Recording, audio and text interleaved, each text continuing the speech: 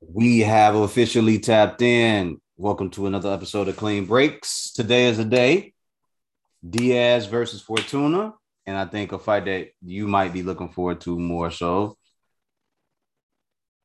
Zuro Ramirez versus Sullivan Barrera.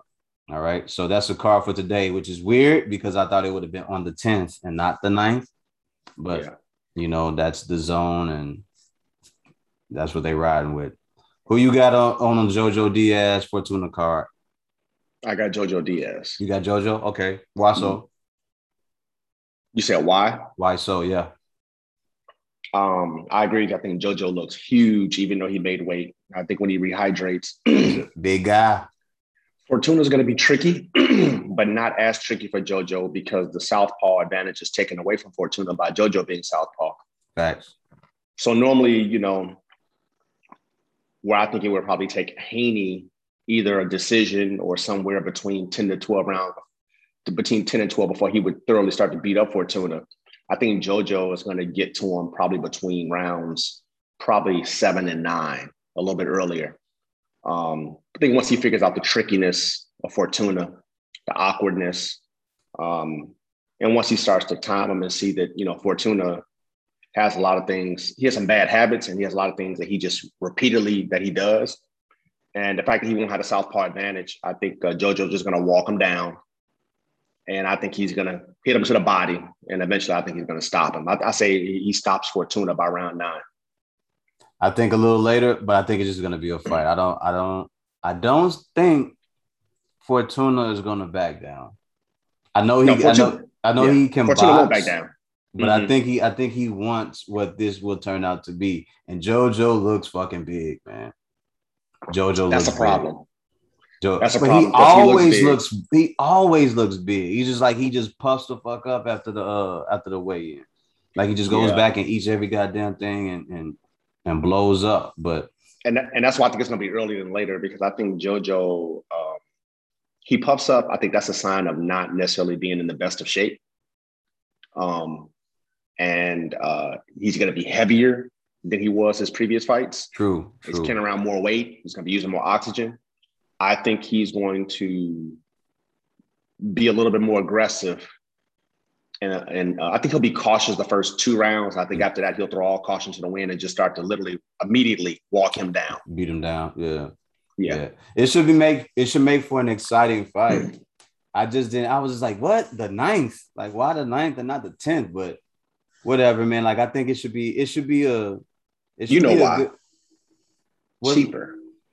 is it? It's cheaper. So the venue price is probably 10 to 15% cheaper on a Friday than it is on a Saturday. Okay. Okay. The site cost. So it's just like if you throw in a party somewhere, right? If you want to do a promote a party at a club and you want to get the whole venue out, it's going to be cheaper to do it on a Friday than a Saturday. Gotcha, gotcha. Especially if it's not in this case, as far as boxing, when it's not a big name like that's A not. huge big name Yeah, where you're going to get a huge live gate. They're just risk management. They want to yeah. make sure they can cover their losses. I mean, look at the venue that it's going to be at. So they'll draw a large, because of location, a large Mexican contingency and Latino contingency there. I'm pretty sure the tickets aren't that expensive given the location and the date. And obviously, I think the site fee is going to be a lot cheaper than it would be on a Saturday. A hell of a lot cheaper because I don't think it was Dan Rafael that posted the Mhm. earnings, and I think Zero will be getting like 500,000, and Sullivan Barrera will be getting like 100,000, 200,000, or something like that. So I was like, oh, ain't no, they didn't really Yeah. go out. They didn't really go out there to promote that or make it something big. So No, they're not expecting much from the card. this is But more like a build up for both guys to the next yes, big fight. yes, This is absolutely. like a stepping stone fight for either Fortuna or Diaz because then they get Haney next. And to me, for Zerto, Sullivan Barrera's fought everybody. If he beats Sullivan Barrera, especially in impressive fashion, I think he gets Joe Smith Jr.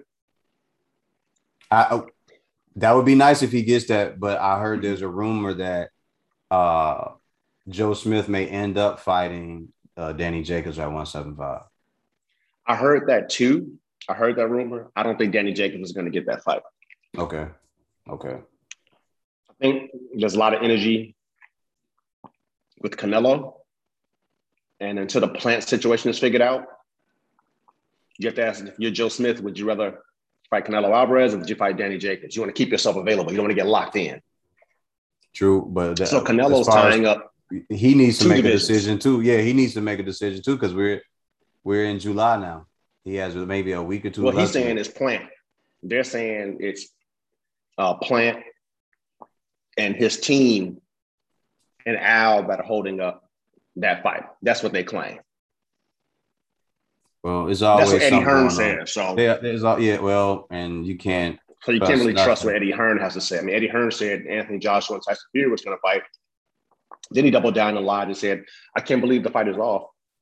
How did he win his arbitration?" I mean, nobody's that stupid. So yeah, it is what it is. Yeah. But I think Zurdo Ramirez, I think this would be a good fight. I don't think that fight is going to last too long as well. I think once Zurdo starts to get comfortable and he starts to understand that the guy in front of him may just be here to be here, he'll walk him down and bully him and get him up out of there. I like Zurdo Ramirez. I think he's a great fighter. I just think that at this point in his career and for the better success of his career, they're gonna have to start putting some monsters in front of him. The Beterbiev, the Joe Smiths, the fucking Bivol. Like they got to put these guys in front of him because he's ready. It's not like he's not ready. He's ready, and he's next. After he beats, because Sullivan Barrera's fought a lot of those guys. Yes, he's definitely that gatekeeper, solid pro at that level to where the only place to go from Sullivan Barrera is a title shot or a number one contender, in my opinion. I mean, Joe Smith is with Top Rank though, right? No, Joe Smith is over. He's with DAZN, right? DAZN and I think Oscar De La Hoya. Is he with DAZN? I don't know if Joe Smith is with Oscar De La Hoya. I don't know which network he fights on. I don't know if he fights on Top Rank, which is ESPN. I thought he fought on ESPN. Thought. Let's do the due diligence. Let's do the due diligence on that because that dictates a lot.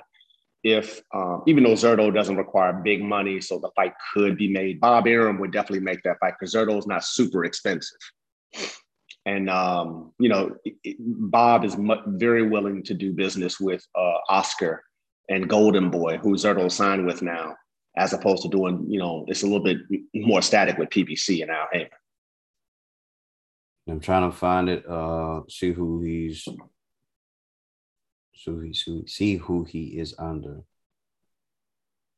I believe it's Top Rank. It's not telling me, but I think it might be Top Rank because F.A. Ajagba is Top Rank, right?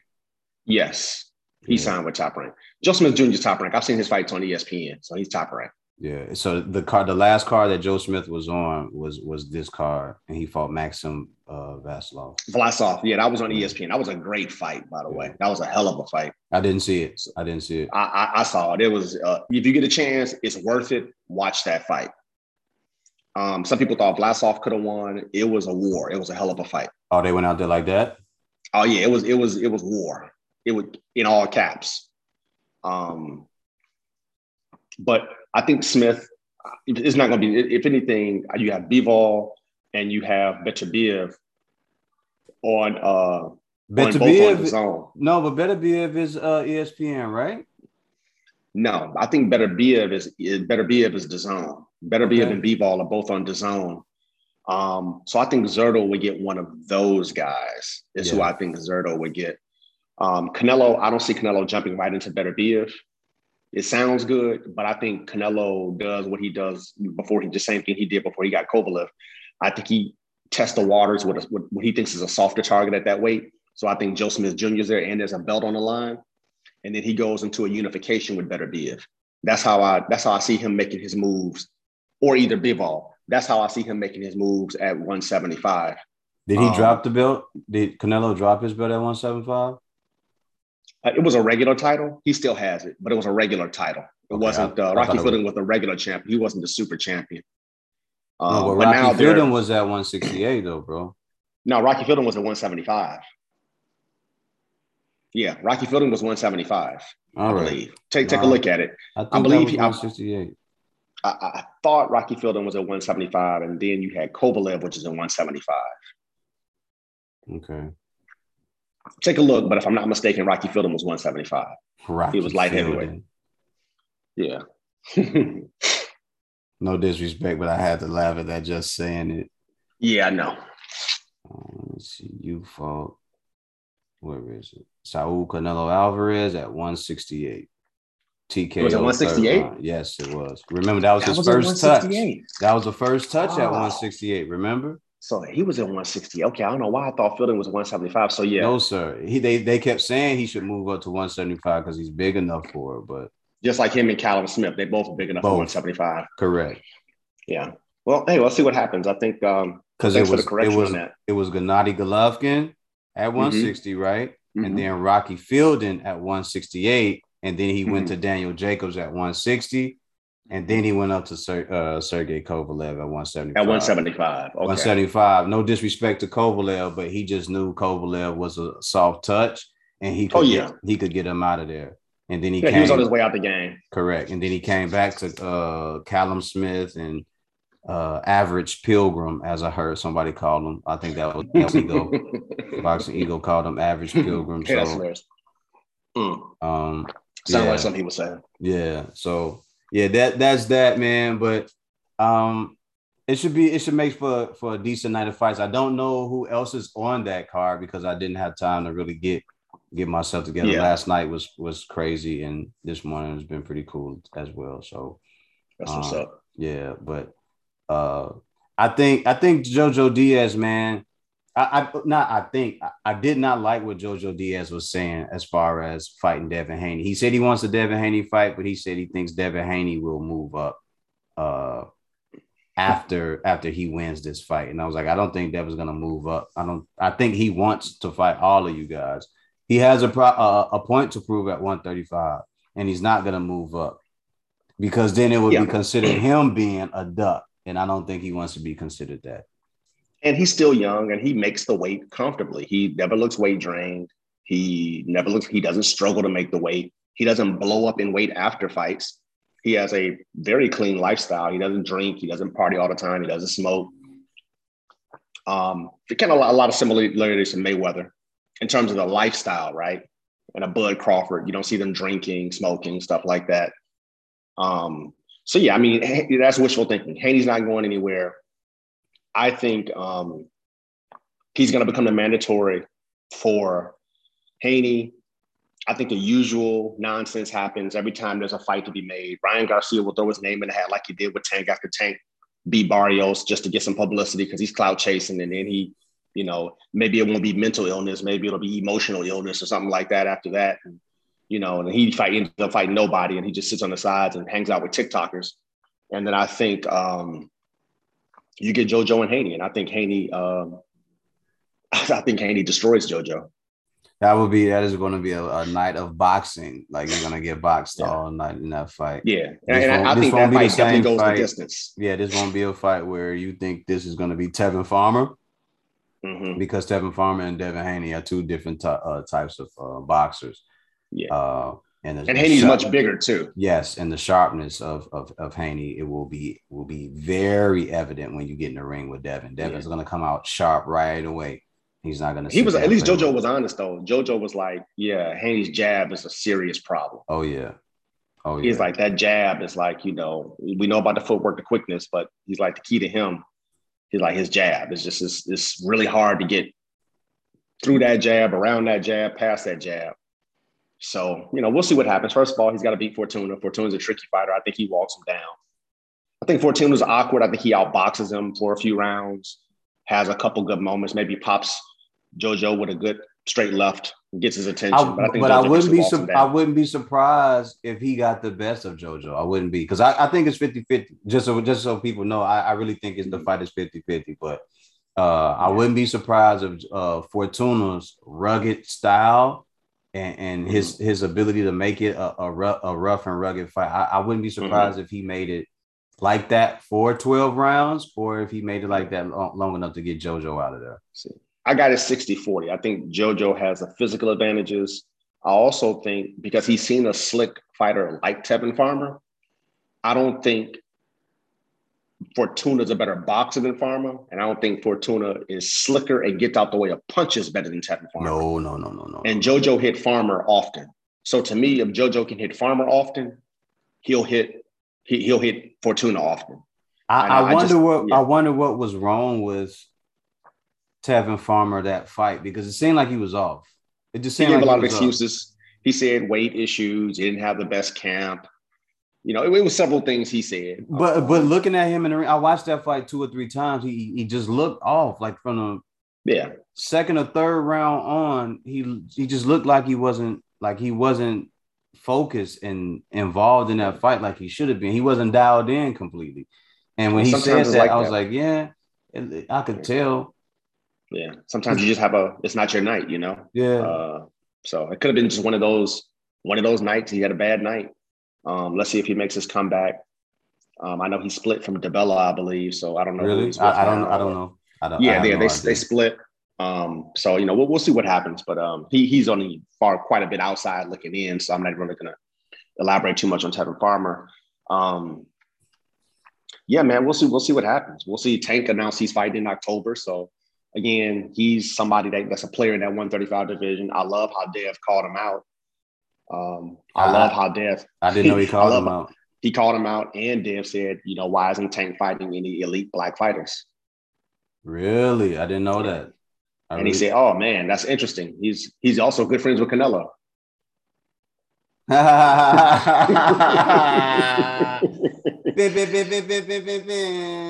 Wow.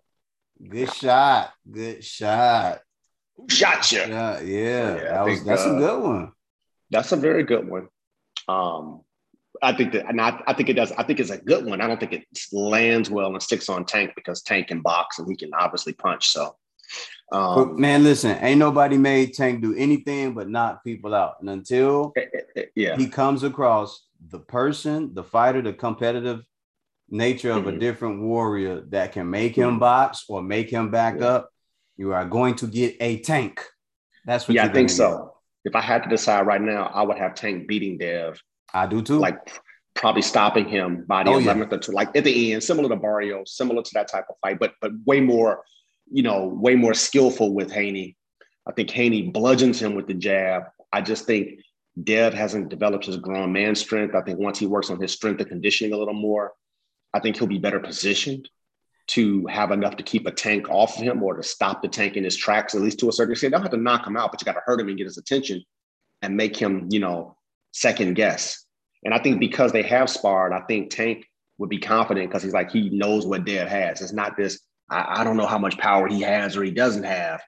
And so I think Dev needs to just chew on some of the other fighters first before he actually gets the Tank fight and develop some more strength and a little bit better conditioning, keep sharpening his skills before we see that fight. That's a fight that should marinate, in my opinion. I mean, I personally don't want to see that fight right now. I don't either, and we have already said this, that we believe once upon a time that should be the end result of 135 or 140. But I've said it for a while now, that if they were to fight, Tank is going to break him off correctly. Like, he's not going to play with Devin Haney, and he's going to walk. He's really going to walk Devin down. Like, I already know that. Yeah, it's either he's going to walk him down and eventually break him down, or he's going to clip him, much like Linares did. He'll just catch him, with a big shot. And I think if he catches Dev with a big shot at this point, I think it's a wrap. So I think that's just how the fight goes. I think he could be getting outboxed in quite a few parts in the fight. I just think, number one, we know Tank is willing to walk through fire and take chances. Number two, Tank is a phenomenal counterpuncher. And if Dev leaves any hole, Tank will find that hole. And once he gets in the hole, he explodes. He doesn't just send something in the hole, it explodes. Yeah. So I just think it's not the right timing for Dev. I know what he's thinking. He's thinking, if I beat Tank right now, then I'm one of the biggest stars in boxing. I think he should hold his horses, build his resume. I don't think you go from Linares to Tank. I think there's other guys, there's other food there that he needs to chew on and spit out first before he gets to Tank. And let Tank keep building. And then let Tank get a whole bunch of accolades, do everything, you do what you do. And when you find him at the end, if you win, then you take all his glory. Everything that he's ever done. Got to see Dev get stronger too, though, man. He has. Yeah, that's why I say strength and conditioning. He's got to get stronger. Got to get stronger. The skills are there. It's the strength. It's the strength. I think he's well conditioned, but it's more so the strength. Yeah, that would be my concern against a guy like a Tank. And not just Tank, and not just Tank, but just going up to that 140 division. Because I feel like Dev may end up at 140 or 147, and he's gonna need to be able to push guys back. And get guys. I agree with you. I think in 2-3 years, 140. I think he'll end his career at 147. Similar to Floyd. Yeah. But I think I won't mind him being. I won't mind him being a master boxer. That's not to take anything away from his skill set.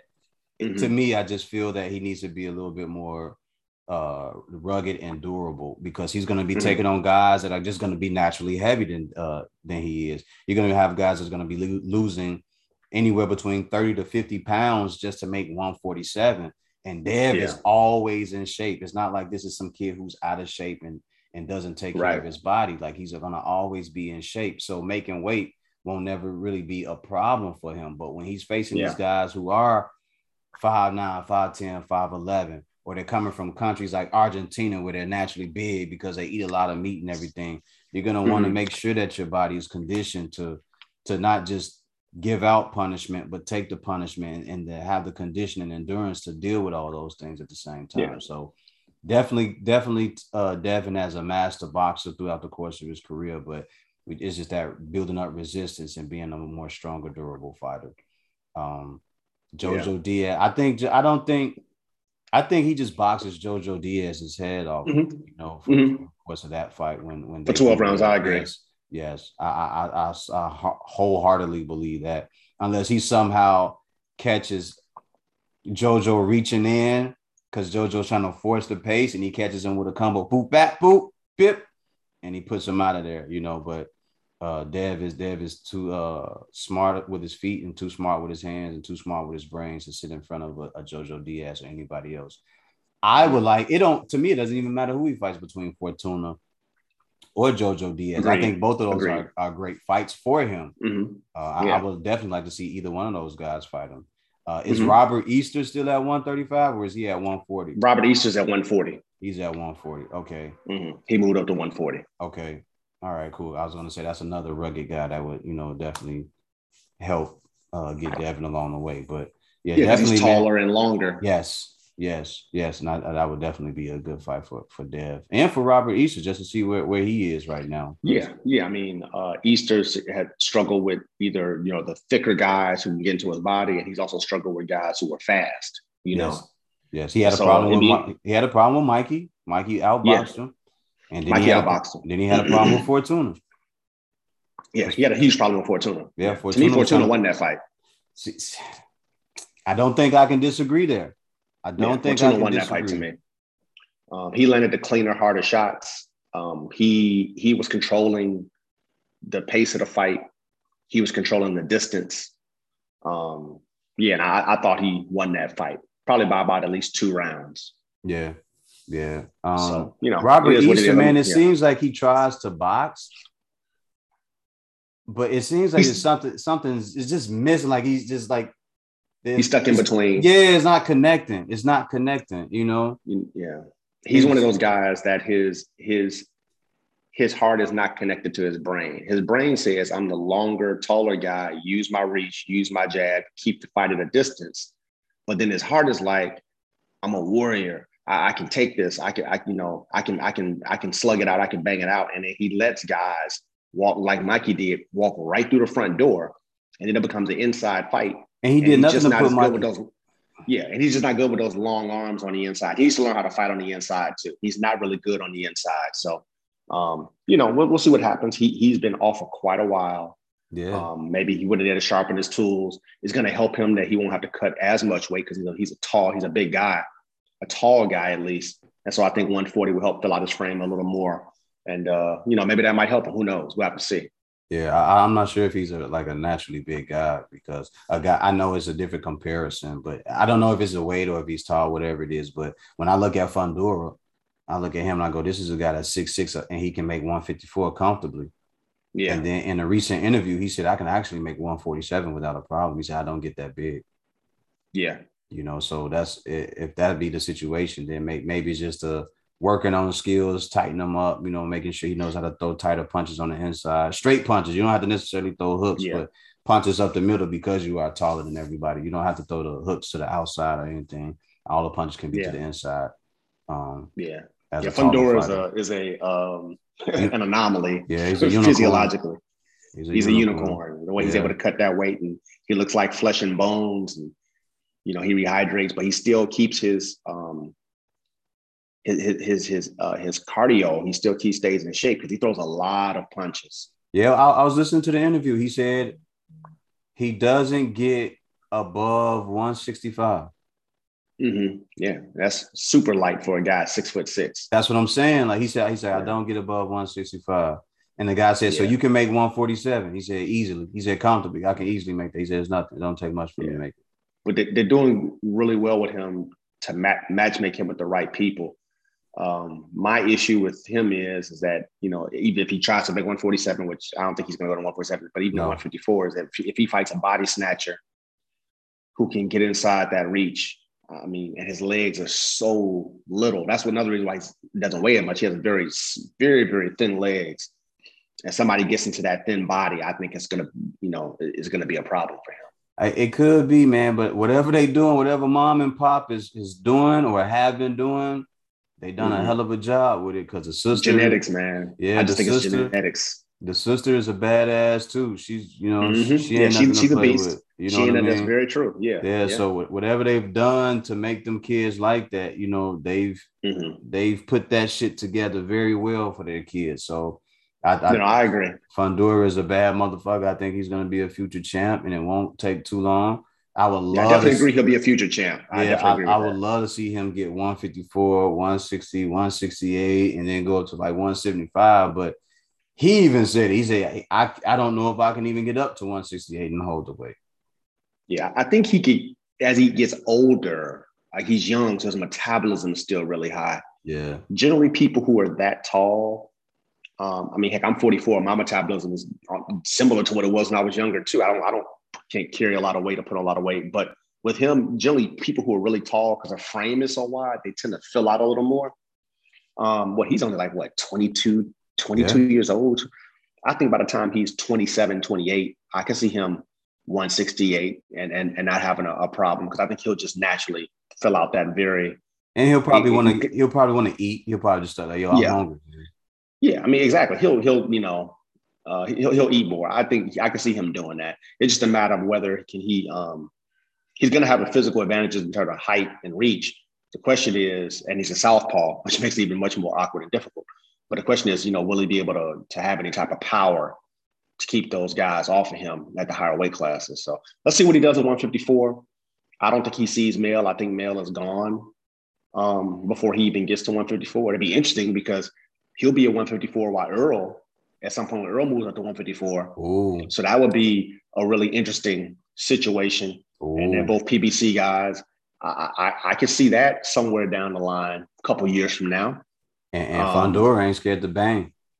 No, and Fundora ain't scared to bang, and Earl's definitely not scared to bang. Mm-mm. And it would be interesting. It's going to be interesting because when he moves up to 154, Earl will be fighting at least half of his fights will be against guys he has a physical disadvantage against in terms of height and reach. So it'll be interesting to see his game evolve as well, going to 154, and obviously Fundora being probably the tallest guy at 154 maybe ever. So, but there are a couple tall fighters at 154 who are like 6'1", 6'2", and up. And obviously Fundora being the tallest at 6'6". Yeah, exactly. So we'll see what happens. Yeah. It should be interesting to see. I heard the interview with Earl. He said he can't wait to get up to 154.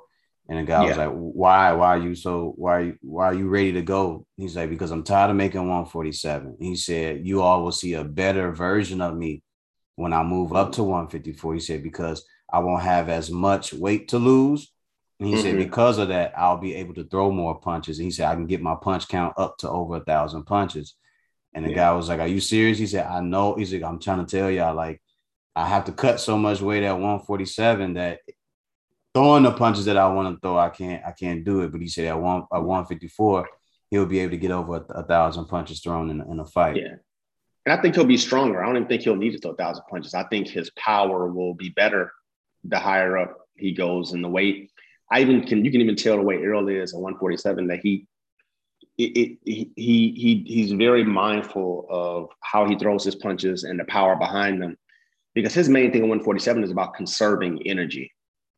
He doesn't waste a lot, number one. And then number two, he's not throwing 100 miles an hour every time No. And so to me, I've always noticed that about him.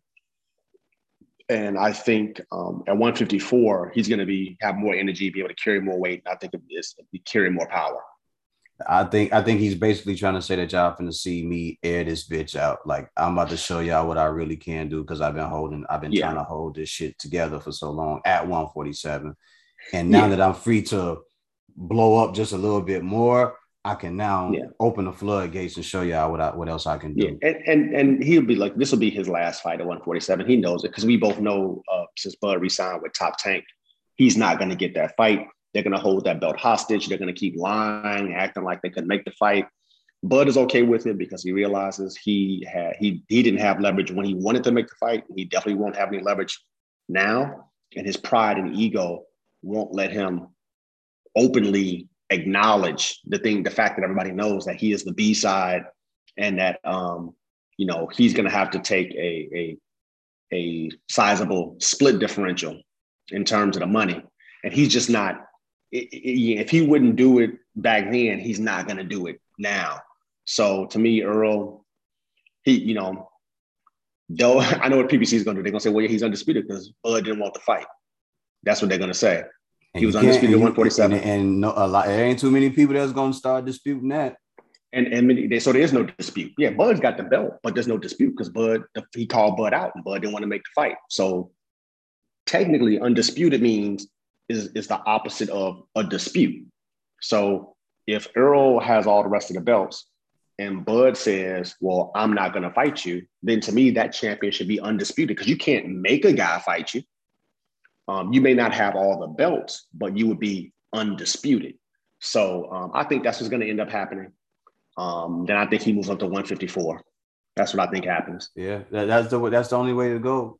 Like Errol said, I'm tired of it. He said after this fight with Pacquiao, we're gonna go over across the street and see what happens. But like you just said, they're not about to do this fight, man. Look, they're not to Bud Crawford, man. I hope you know you're just holding a belt.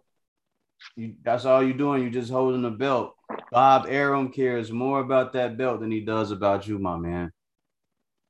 He cares more about that belt than he does about you. I think Bud knows that. I think Bud is just like, well, Trick's going to be on Bob because no matter who he puts in front of me, I can beat them all. So it's the game within the game. It's, he thinks it's smart money, but he wants the easier money. And he's like, well, going to a war with Porter and going to a war with Spence, or even a 12-round fight with a Thurman, I'm definitely not fucking with Boots Ennis. So I think he's just like, I'd rather fight the Jose Zepedas, the Josh Taylors. I'd rather fight those guys because they're going to be as taxing. I might make a little less money, but I got guaranteed money. And I'm also guaranteed to be the A side. Unfortunately, he would not be the A side in the Josh Taylor fight because they're saying they will send that fight to Scotland. So, but, look, that's who Bud is. He's okay with it. Let me ask you this, though. So, yeah. A healthy Keith Thurman, do you think he could beat Bud Crawford? Yeah, a healthy Keith Thurman. When Keith Thurman was one time, it would be truly a 50-50 fight. Now it's to me, a 65-35 fight in favor of Bud, and mostly because of he's dropped off a couple levels, and Keith's lack of punch resiliency is really a big problem because Bud is going to touch you. And so can you handle being touched? And he's going to that body, especially with Keith. Anybody who fights Keith, they know body shots. Like that's the worst kept secret in all of boxing. Body shots, Keith Thurman. Yeah. So it's, everybody knows that. So that would have been a really good fight. I think because Keith he's always been a very intelligent guy in the ring. He's got athleticism. He's got good feet. He's got good hands, and he's got power in that right hand. And you know, back when he was on, he knew how to get you with that right hand. And Bud does have a questionable chin, period. Woo. And It's can a you fact. He just imagine does. fucking Keith Thurman landing that right hook, that right hand, left hook? Yeah. So I just think it would be a problem. Woo. I think Bud obviously gets knocked, so Keith will never get back to what he was. But like guys who I think beat Bud now, I think Boots destroys him. I think Errol beats him. I think Boots stops him. You think Errol beats him, but you think Boots stops him? I think Boots destroys him. I think Errol beats him. I don't know, man. I think Boots destroys him. I think Boots knocks him out at least by the 8th round. At least. Listen, if Errol Spence goes into this fight and walks through Manny Pacquiao, then I just don't see a situation where Bud can make it at out. 154, I think Errol destroys him.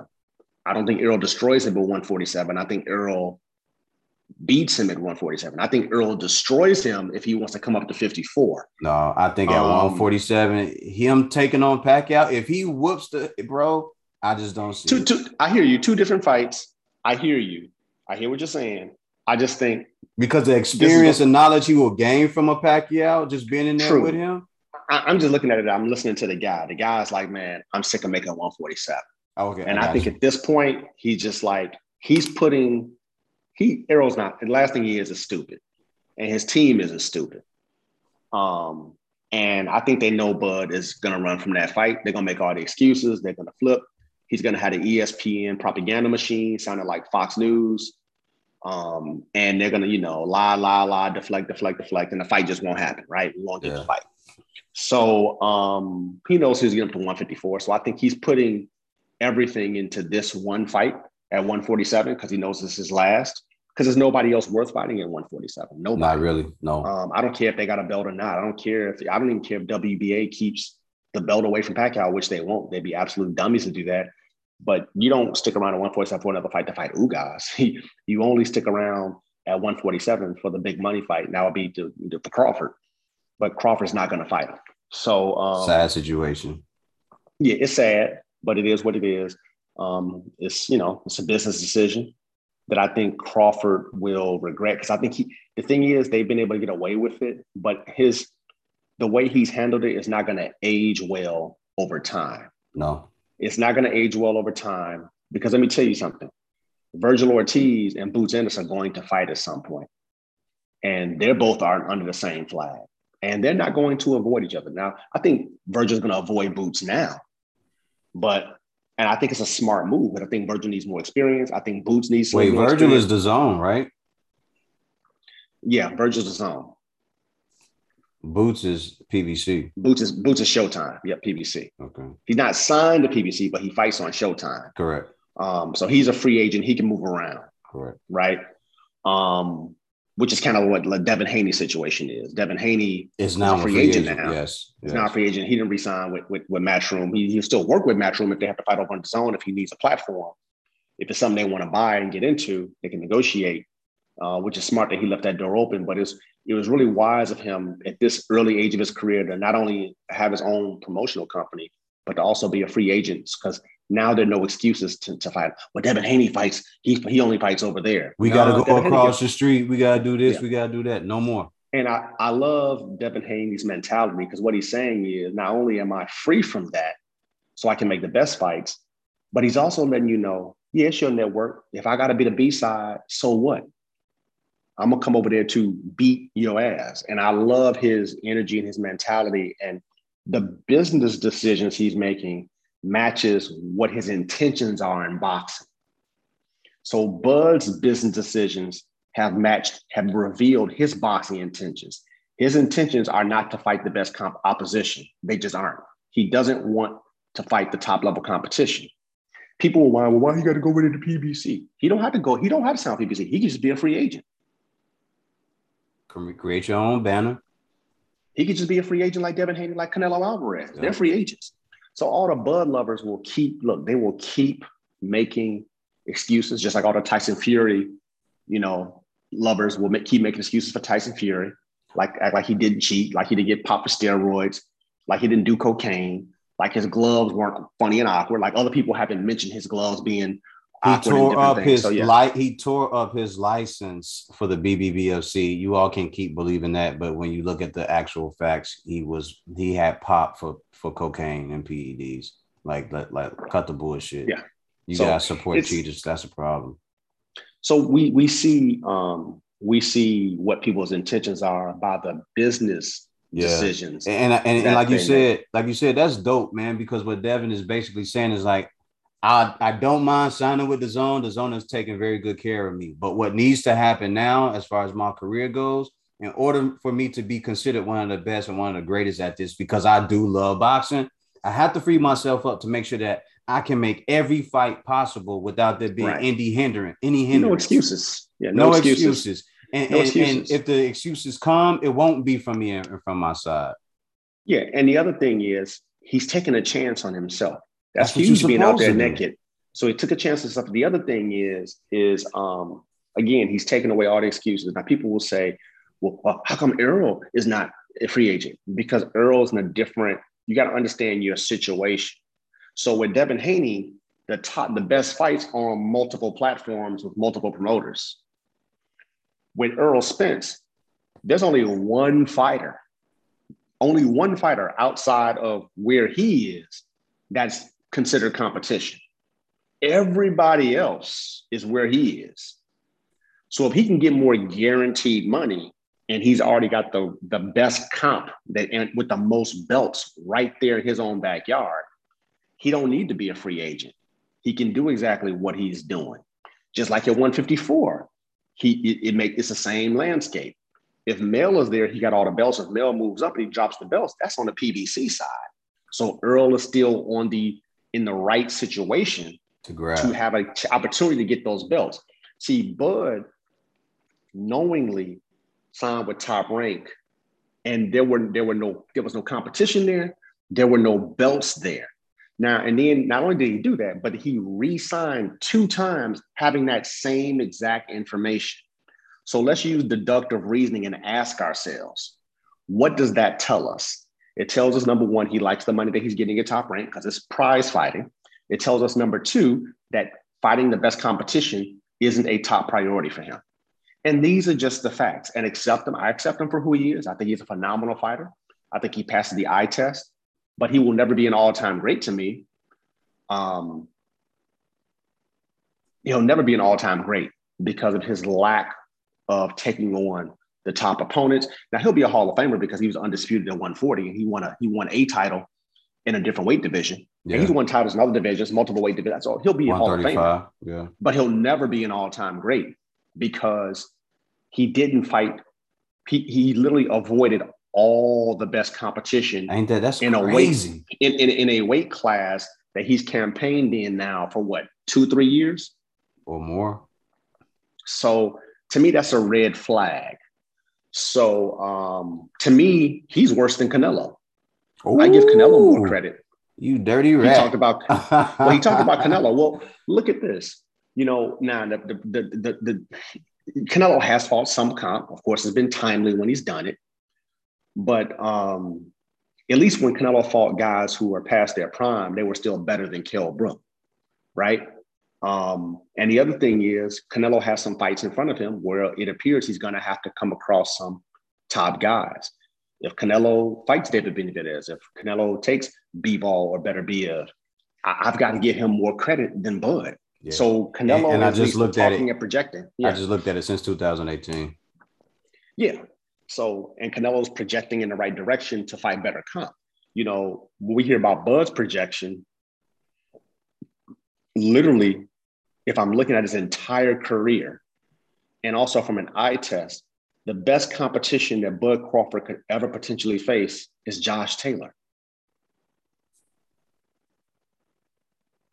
Let's move on from that because that just goes down a sad situation where we love a guy for his skill and dedication to the sport, but he doesn't want to put forth the effort to fight. The will isn't there. Yeah. The will isn't there. He's lacking the will. Let me ask you this question. If I came to you with a deal, and I said, Jay, the deal is 60-40, and it's $120 million in the pot. Would you take it? I'm taking that fight if it's $60 million in the pot. Because Man, guess what? That is more money than he will ever make fighting anybody else. facts. Facts. So yeah, And that's it. win or lose. Yeah. Because there's going to be I would think there would be a rematch clause in a fight like that. Yeah. You know. Let's pause real quick. I got to take a quick break, for like 2 minutes. Serious question. Do you think that Josh Taylor can beat Tank Davis? I think he has the skill set. There's only one question. Can he take the power? I think he can. I think he can land more punches and outpoint Tank just because he's a slick boxer. He takes away the southpaw advantage by being a southpaw. He's taller. He's got longer arms, but he has short arms for a guy his height. He's 5'10.5", but he only has 69-inch, arms. Oh, wow. Yeah, so it's short arms. So it is a shorter distance for Tank to close, but Taylor's slick. He's got quick hands. He's a good counterpuncher. And he's got a little pop too. So he's a good boxer. He's an above average boxer. So I think he could do it. The question is that when Tank detonates the bombs, how does Taylor handle it? Yeah. He really didn't get hit a lot and flushed by Jose Ramirez. And Tank, to me, has more power than Jose Ramirez. So I just that's the unknown part. I think it would go similar to the Barrios fight. How long can you stay on the outside before I decide to go forward and chew you up? Yeah. But I think Taylor. But here's one thing that's different from Taylor from Barrios. Taylor can fight on the inside. He can, but do you think he's going to stay on the inside? But see the question. Can you now that we're on the inside? Can you handle, or can you mute, or can you disarm that bomb? Can you take away the power? Can you blunt the power of Tank and disrupt his delivery system? He's got the skills from a distance and inside. I saw him fight Ramirez. He's a good inside fighter. He is. So I don't doubt the skills. Again, I just doubt the punch resiliency. I don't know. Yeah. So that's why the fight needs to happen if Tank's going to stay at 140. The only guy that makes sense for him to fight at 140 is Josh Taylor. Other than that, nobody else makes any sense. Yeah. Right now. Who do you think Tank would take next? He's fighting in October. Allegedly, because he's done this before where he said I'm fighting and then it didn't happen. Well, who knows? Now that the Fury Wilder situation is a mess, and that looks like it's gonna be pushed back to October. And we know why. Yeah, it's being pushed back to October. Fury tested positive for COVID along with supposedly 8 members in this camp. Bob Arum again talking all this noise about, I don't understand if you got COVID, if you got the vaccine, all that, but his team is completely irresponsible, which I don't believe any of that for a second. Fury was out of shape. Deontay Wilder is vaccinated. Tyson Fury is vaccinated. Right. But here's exactly. But, Fury was out of shape. And I think mentally, the jig is up, bitch. The jig is up. And I also just think, I think Tyson Fury is necessarily afraid? No, I think he's heavily concerned. Because I think why old media keeps trying to project that, Wilder is lost because he's not talking to the media. Wilder's not talking to y'all because y'all full of shit. That's why Wilder's not talking to y'all. Wilder's not talking to you guys because the entire media is not even asking basic questions. Tyson, why did your glove do that? Tyson Fury, we see this slow-mo. How is your glove open like that? Like that hasn't happened to you in any other fights. Why this fight? I hear Tyson people making Fury, excuses how come saying, you haven't fought in the UK since 2016, 2017? How come you tested positive for, PEDs, or just asking basic known facts. And so if I'm Wilder, why talk to the media? Why? You don't need to sell the fight. The fight sold itself already. So if he doesn't need to go and sell the fight, What does he need to talk to the media for? He's not getting a fair shake because the media is not covering pertinent facts to boxing. Tyson Fury's gloves looking strange and weird is a pertinent fact. Tyson Fury popping positive for PEDs is a boxing fact. So Tyson Fury never giving Vladimir Klitschko his rematch. All of a sudden now he's got depression after he wins the title. Oddly enough, how his depression lasted long enough to age Klitschko out. So it's just a whole bunch of boxing things that people could talk to Fury about that they don't. So they cannot be trusted and they have no legitimacy, in my opinion. None of them. So I think now I haven't done it in a while, but I think now I need to go back and watch that Klitschko Fury fight now. Yeah. I need to go back and watch that. I definitely want to watch it. You need to go back and watch all his fights. Yeah. Think about it. Yeah. See what he's doing. I mean, if the guy's cheating and sparring, he'll cheat anywhere. So for people who are listening, when Jay says he cheats in sparring, what he means is that one of Tyson Fury's sparring partners ended up grabbing Tyson Fury's glove after he left the gym, and when he picked his gloves up, he had no padding in his in the fist part, in the part where you ball your fist up. There was no padding, and the little bit of padding that was in there was pushed back to the back of the fist area. It wasn't on the knuckle; it was on the back of the top side. Yeah, so the back part of the backhand, your palm, and you go on the opposite of the backhand. It was on the backhand. And then the rest of it was falling out of the actual gloves. And when he was asked about it, the trainer said that we were just trying to give him install pride and strengthen his mind and build up his confidence. You don't build a fighter's confidence by getting him to hurt another fighter. You build his confidence by making sure that he can work out properly, by applauding him and congratulating him for doing things the correct way, or maybe giving him a smaller glove and seeing how it works in the ring. But you don't take out the pad. Anytime you take out the pad, you're trying to hurt a person.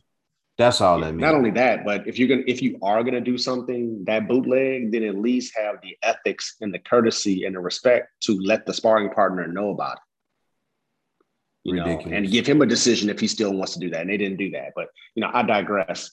So that fight's gonna be in October, and he's gonna use that fight to carry Bud Crawford and Zepeda. Watch. So is that what you sent me? Because I was wondering, what the fuck is you? So are you saying like they're gonna do a Friday, Saturday, or do you think they'll put them all under the same card? So they're gonna do a Friday, Saturday. Bud is gonna fight that Friday, and then Fury is gonna fight that Saturday. Oh, that's right, because that's a whole heavyweight card. That's a whole heavyweight card. Okay. Exactly. Because now it makes sense, because I was like, so they're gonna make it a boxing weekend to own it, and then so now what they're gonna do is, because the fights are so close together, as ESPN promotes Tyson Fury Wilder, they're gonna be promoting. Oh, by the way, see pound for pound, Bud Crawford. We'll ride exactly. So they're trying to get on the energy that's already there from the Fury Wilder fight, and they're trying to feed and funnel some of that into Bud Crawford versus Jose Zepeda, because otherwise nobody wants to see that and watch that fight. Bud Crawford, do you see what they're doing? They're not promoting a fight for you. They're not making you're a main event on a main card on a weekend. Mm-hmm. Yikes, man. Like, how do you keep doing this shit? Like, you got to be comfortable with something like that to let it keep going on, man. I know I wouldn't even stand for it. But anyway, yeah. Deontay Wilder, if you happen to hear this part of the episode, we are wishing you the best, champ. We want you to continue to hone your craft and hone your skills. All they did was make you more angry, I would think. All they did was make you or give you enough time to work on more things that you've already been working on. One thing, break down more film, work on more punching combinations, work on the fundamentals, work on your footwork, your head movement, work on being a little bit more defensively responsible. Work on that left hand, get that left hand as close as you can to your right hand. It may not be the same, but become more of a two-handed fighter. Yes, sir. Make sure your legs are strong. Your core. Make sure your legs are strong. Build that core up. Yep. Yeah, it just gives you more time. And so I think because of the way his situation is, he's not going to overtrain. I think this is going to help him build up. I like that he'll be able to get now a little bit more rest in between the fights. It's not like he's got to cut any weight or he cut weight too early, then he's got to hold the cut longer. Nah. So he is in a good spot. And I think mentally this gives him an edge because it's much like Teofimo with the, pushing back his fight with Kambosos. It's going to give the other guy the mental edge. It's like, okay, this guy's obviously wasn't ready for the fight. Yeah, because for me, I may just take a couple of days off if I'm a fighter like that. I may just take a couple of days off just to relax myself and decompress. Right. But then I'm back in the gym and I'm back working out. I may not work out as hard because I got a couple months to get myself together, but I will scale it back just enough. But I would be when I am in the gym, I would be turned the fuck up. I would be turned Exactly. No, I agree. Yeah, I think this is very, very, very beneficial to Deontay Wilder.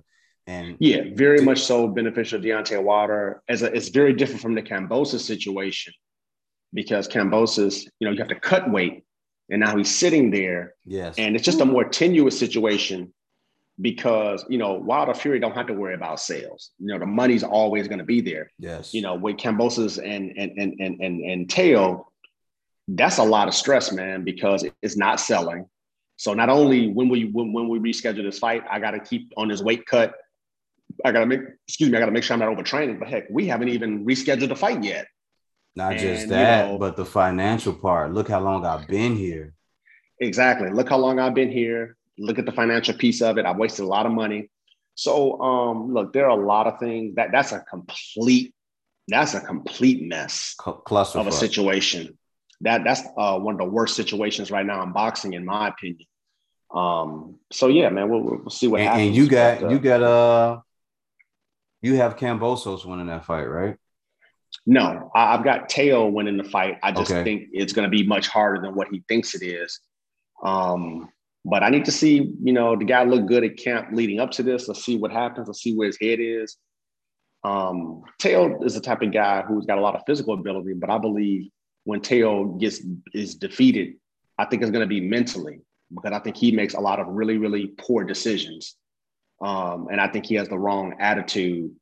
And so I think because of that, I think it's going to cost him. Yeah. Definitely. And I think when you play so many games outside the ring, and some of the decisions that he's making, the way he's talking, I think you set yourself up for failure inside the ring because it means you're focused. You're so busy consumed with playing games that you're not focused on the task at hand. And a guy like Kambosos, who you're already sleeping on, can slip in there and get you from, and steal one from you.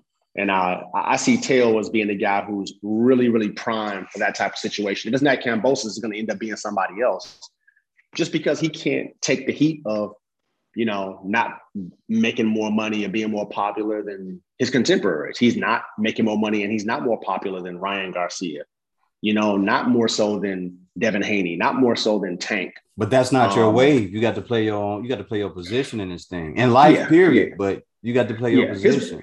His position should just be boxing. His position should be, I'm just going to be, one guy may be more popular. One guy may know Mayweather. The other, two guys know Mayweather. They may be flashy, whatever. But at the end of the day, I'm going to be on top because I'm the best fighter. I'm the best boxer puncher. Do you think that's the role he plays? Do you think the Garcia Tank Davis fight happens this year or next year? No, I think Ryan Garcia is all cap. He's shown us who he is. Normally people, when they cap on fights, it's at least one fight at a time. This guy manages to break the record and cap in 2 fights in one night. So I don't trust Ryan Garcia as far as I can throw him. And I think he's a fraud. And not a fraud because I don't think he has the skills. I just think mentally he's a fraud. And I think that, he's ducked way too many fights. I mean, business fraud. Let's think about this. He's a business fraud. But fighting too. Like you won't fight. You're the mandatory for Devin Haney. You won't fight him. That's what I'm saying. I'm saying all that together. That's the business of it. You won't fight Tank. And then let's also add, you also wouldn't fight Fortuna. That's why he's fighting JoJo. So, I mean, that's 3 guys. In a matter of months. In a matter of days, if you think about it. Because Tank and Devin were the same night. And then when you decline, like a week later, when Dev think, okay, you're the mandatory, come on, let's go. You're like, you wait a while, you don't say anything. Next thing you know, the W. Suleiman comes out to try to save your skin. And he's like, oh yeah, we're gonna you and Fortuna fight. Because before, remember, it said, oh, Dev has 2 mandatories. Well, who else has had 2 mandatories? So you make the 2 mandatories fight each other, and the winner takes Dev. So now you won't even take the fight to get that opportunity. Like who turns down a title opportunity? Not just who turns down a title opportunity, but who gives up their mandatory position to fight another guy to become a mandatory for an eliminator? Like who does crazy shit like that? I mean, if you duck and look, you duck Tank, I got to get it. You duck Devin Haney, I can somewhat get it. I can see you, like real talk business-wise, I can see you letting those fights marinate, but he talks too much crap. The thing is, he's too arrogant, and him and Teo make really, really bad business decisions. And whoever their PR people are, they're absolutely idiotic. They should be having them say, look, Devin Haney and Tank are really good fighters. Build the fight, beat all the other guys, get them on your resume, then have it be a big money fight at the end. Yes. That's what they should be doing. Yes. Trying to undercut the value of Tank and Devin Haney when you know they're the ones who are going to be there is the dumbest possible business move you can make. So we're basically talking about it's only 2 guys who are doing this. And I'm going to tell you, I'm going to hit on something. And it's a racial thing. Ryan Garcia and Teofimo Lopez are playing to racism in boxing because it's only non-Black fighters who do this. Think about it. They both think because they know boxing has some race issues, it just does, that, oh, nobody's going to say anything. We can undercut the value of Tank and Devin Haney, and the industry won't reflexively clap back at us. But let somebody come and say, Teofimo Lopez is horrible, or he hasn't fought anybody, or he beat Lomachenko barely, but look at his face after the fight, or that's the only one. That guy will lose to anybody. Then at that point, the industry would say, no, but Teo's undisputed. He beat the man. Or Ryan Garcia. Oh, Ryan Garcia has 18. The first thing whenever you talk about Ryan Garcia's box skills, he ain't fought nobody. The first thing they talk about is how many Instagram followers he has, right? So you hear the defensiveness and reflexiveness of old media. But then you got them talking about Tank, who has more titles, more wins, more knockouts, making more money. So all the tangible things that matter in the sport, Tank is heads and shoulders above, better than both of them. Yes. And you look at a guy like Devin Haney, more money, own promotional company, title holder because Lomachenko ducked him and gave up the super so he can do the franchise nonsense, the franchise designation, which somehow mysteriously became a title, which at first Lomachenko says Teo's not undisputed, but now he thinks he's going to get a rematch with Teo. Now he wants to duck Devin Haney a second time and say, oh, no, but Teo is undisputed. So, it's a bunch of, they all can get away with it because at the end of the day, the people on the other side of that are Black fighters. That's why they're getting away with it. Yes. And old media is okay with it. But the problem with old media, why they look stupid is because they keep making the wrong bet. And I don't understand it from a business decision in media. But I think that speaks to what you were saying, right? The complexion for the protection. They're protecting for the collection. They're protecting the bullshit. Like if that was a Black fighter doing all this crazy stuff going on media saying 2 rounds, 2 rounds, 2 rounds. I'm knocking them out in 2 rounds. And we didn't take that fight, they would blow our shit up, man. They would say, look at this guy. What an asshole this guy is. Right. So they make all the excuses. But the problem is that media has to understand is there are receipts now. There are other people who are part of media who can make the old media look really, really, really stupid.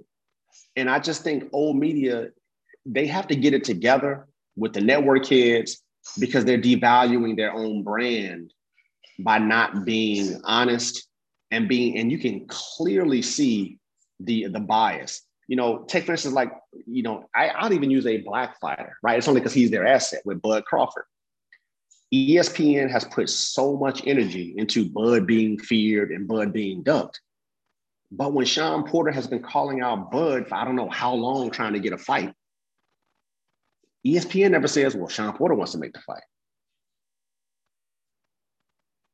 Like, I get you were able to cap before because there was no rebuttal, but then there's been a rebuttal. That guy saying, I want to fight. Boots Ennis called him out.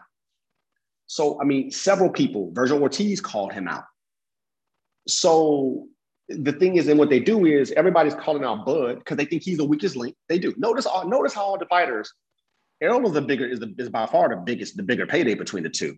And he's got the most belts. Notice how they call Bud out first. 2 reasons. They think he's an easier fight.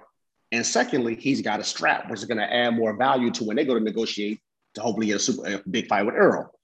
We see this, and every fighter's doing it. Virgil Ortiz knows Errol Spence. He could easily say, I want to fight Errol next. Virgil Ortiz ain't with Top Rank, but who did Virgil Ortiz said, I want to fight next? I want to fight Bud Crawford.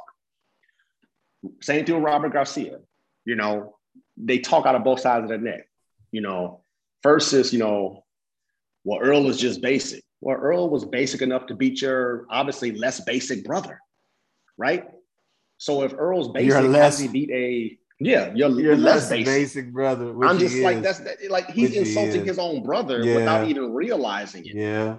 And don't get me what a size differential. He called Earl out and he got in the ring and he signed the contract. So there's no your job was to go in there and that was your job. And you failed. And you failed miserably because your brother, who's supposed to be the superior boxer, got outboxed every minute of that fight. And the fight and the rounds you did get, Earl let you because he was taking off. He was taking a breather. So, but you call him basic now against Pacquiao. Pacquiao's dynamic. Then when he sleeps Pacquiao, what are you going to say? So at the end of the day, I think what was I going with Robert Garcia? Who was he training? We're talking about who? Just had a brain fart there.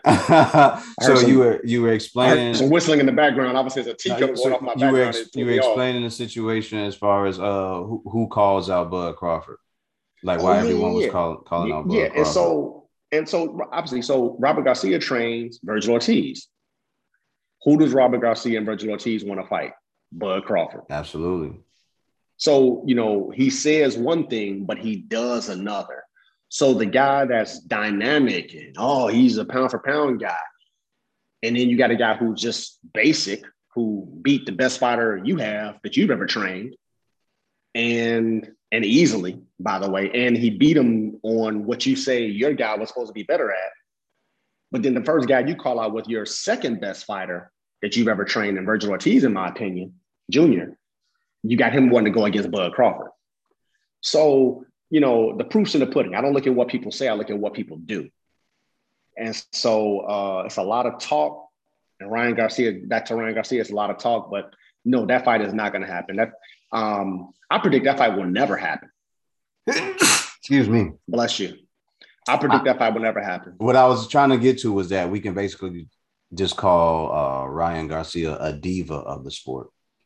No, we can call Ryan Garcia like he's in purgatory, right? He's somewhere in between. He's somewhere in between a lightweight prospect and a YouTuber. Like, I just think he's a diva. He's not fully either one of them, right? Is he a real fighter or is he a real YouTuber? I think he's stuck somewhere in this purgatory where he doesn't really know what's going on. I think a diva. I mean, he's definitely a diva. He's bought into this big hype around him that he's this sensation. But, you know, with all the men or who have ever been male divas, they always have that descent, you know, into the pits because they forget to continue to do the work, and we're not seeing him do the work. Well, he's the champion because he spent a lot of energy. Like for the gram, and this is what people got to understand about social media. See, our generation built social media, and the reason why we're always coming down on these exennials or whatever is because the gram is not real.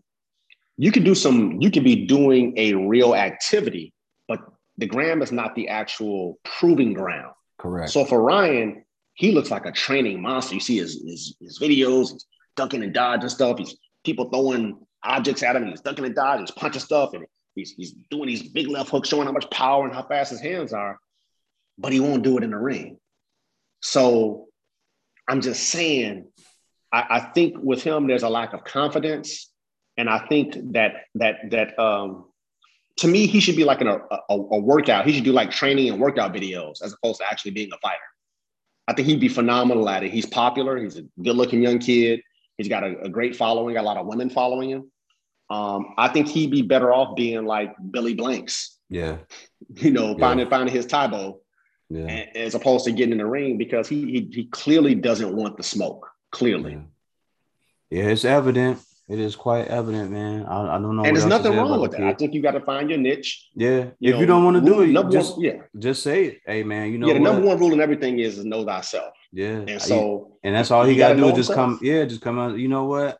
I love boxing, but I don't love it that much. Yeah. And he can be honest about what he doesn't love about it. Ryan, and I could tell with the Luke Campbell fight, Ryan Garcia, not that anybody likes it, but there's levels to it. He really doesn't like getting hit.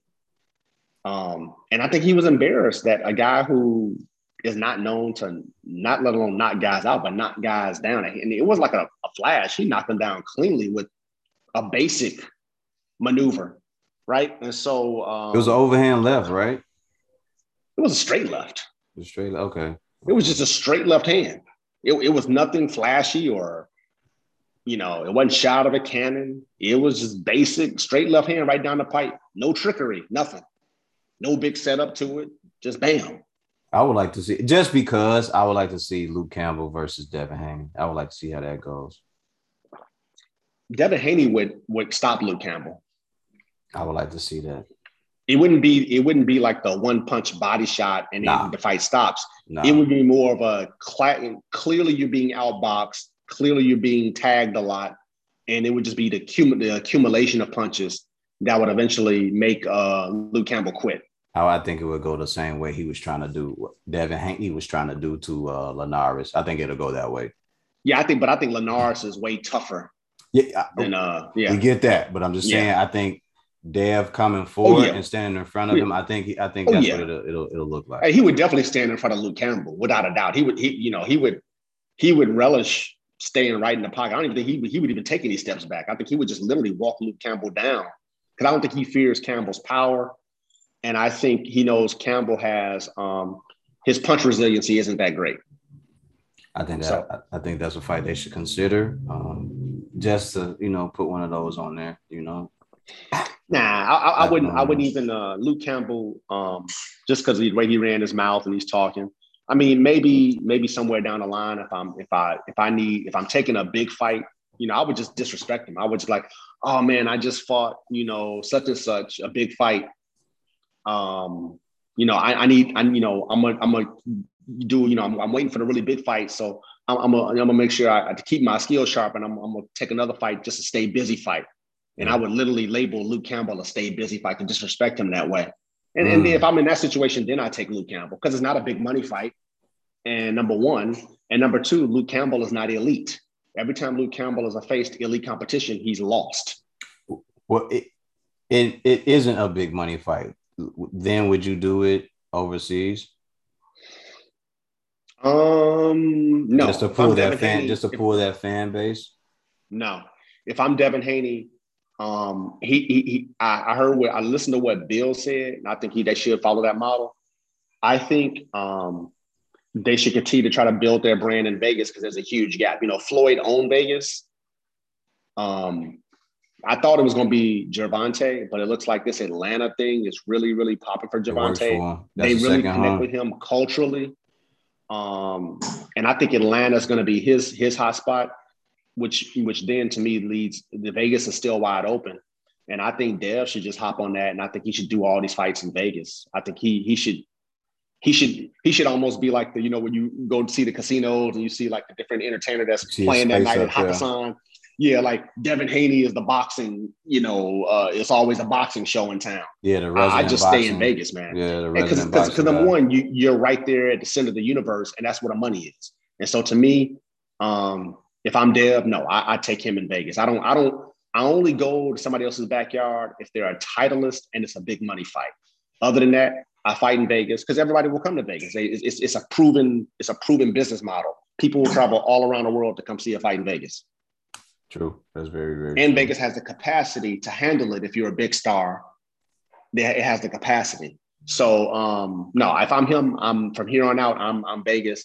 You know, if I go to take Tank, I do that in Atlanta. You know, They gonna or if come it's to Vegas for another, that fight too, though. yeah, I do it in Atlanta though. I do it, and I'm gonna tell you why I do it in Atlanta. I do it in Atlanta because Atlanta's like Black Hollywood. You got Facts. two premier Facts. black boxers and athletes at the top of their game. I think Atlanta would be because all the best and brightest in anything in our culture, of our culture, they would be there. Not that they would show up in Vegas, but I think you get even more in Atlanta. I think you got to do that in the stadium, though. If they do that in Atlanta, I Yeah, think they yeah. I got mean, to you do could that in the do it in the stadium. Falcons. You could do it where the Yes. Falcons play. You could do it there. Yes. I would definitely do it there. But yeah, I think you do that in that fight in Atlanta, and Tank is the A side in that fight. And so if Tank is good money and good business because Tank has built the market there. And I think that's also a fight that could end up being a trilogy. If I'm Dev, I'm like, okay, Tank, we'll do the first in Atlanta. If I beat you, then you got to do the rematch in Vegas. You got to come to my backyard. I kind of focus on building the business that way in two markets. I wouldn't just keep it in Vegas. I would expand and grow another market and tap into that earning potential. Yeah. From a business perspective, from a branding perspective, of what Gervonta's already done, why not eat off of what he's already building? They got a whole apparatus over there with Mayweather Promotions and PBC. So if I'm Dev, and it's gonna have to be that way anyway, because if he does fight Tank, it's gonna be on PBC, it's gonna be the A side, and he's a free agent anyway. So to me, that's how I look at it. And then the rematch clause, if I win, I would just stipulate the rematch has to be in Vegas. Sounds good. That's it. Sounds good. Sounds Yeah. good. I mean, yeah, other than that, there's nobody else I would fight right now, currently in his division, that I wouldn't fight in Vegas. Nobody else is worth it. Yeah. I just kind of see Luke Campbell being one of those ones where you go there, gotcha, like If he was bigger, look, if I'm going to the UK and I'm Devin Haney, it's got to be Wembley. It's got to be Wembley. If I'm not in, then I need somebody in my weight division from the UK that is such a superstar. I need somebody on Anthony Joshua level. Yeah. To where we can go fight in Wembley, because then it is worth the risk, because they're gonna get some home cooking, and the live gate is much bigger, and the money is a bigger fight. I'm not going over to the UK to fight somebody in the O2 arena. I'm not doing that. It's not worth my time. So to me, that's the only way I would go to the UK. And I don't know anybody. I don't see anybody as of right now who is a UK boxer who can fill Wembley. So to me, no, I don't. Yeah. I don't see nobody there over there filling up for 80 I don't see 80 to anybody. 100,000. But I'm sure they would show up. I'm sure you don't think he could give 50 to 60,000 in there? Luke Campbell couldn't get 30,000. Oh my God. He would probably honestly get 15,000. Luke Campbell is an O2 arena at best fighter. Gotcha. At this point in his career. Gotcha. Maybe if you would have got him after the Olympics, maybe if you'd have got him before Linares got to him and before Ryan Garcia got to him. Did he fight Loma? Yeah, he fought Loma. Yeah, he fought Loma too. Maybe if you got to him before all those guys, before he got, blemished. And it's not even the fact that he lost, it's how he lost those fights.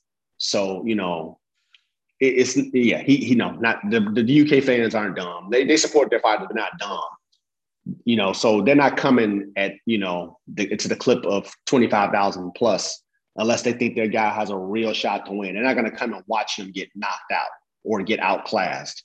Did you really think Ricky hadn't had a chance against Mayweather? Well, where was that fight? Oh, true. True. Yeah. See, he could have filled Wembley, but it's a reason why they didn't do it there. Because they know the UK fans are like, no. But he had a good contingent show up that came over. They said they was about same thing with Pacquiao. Him and Pacquiao could have filled Wembley. You know why they didn't do it? Because they knew he was going to get knocked out. So it has to be a fight where they think they're at worst 50-50, right? Gotcha. But they love 60-40s. It's just like promoters. They want to make sure they get their guy in there with the right type of odds. Yeah. And so for Luke Campbell, those would be horrible odds. Yeah, and, you don't want to come in. You don't want to come somewhere. That's like soccer. You don't want to come there and do your soccer chants and wave your flag. And then by the sixth round, your guys, laying, face down on the canvas. It's like, what do you do then? I mean, you go to the pub. What do you do with the flag? You fold it up, put it in your back pocket.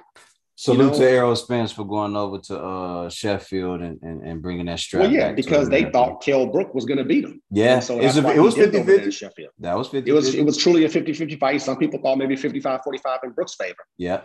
So, that's one of those rare opportunities you get that. And again, it was in Sheffield. It wasn't at Wembley, So to me, it was a different stadium. So to me, no, for Dev, no. There's only one fighter.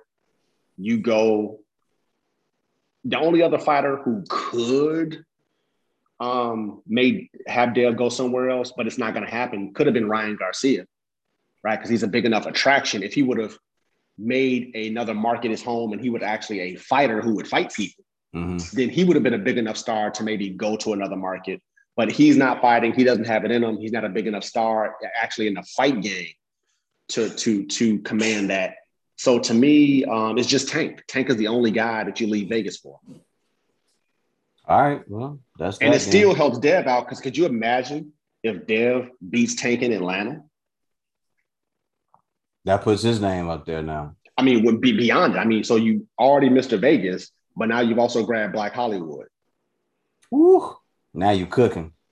See, you're not just cooking. I mean, you got a whole chain of restaurants, right, nationwide. It's gonna be called Haney's, right?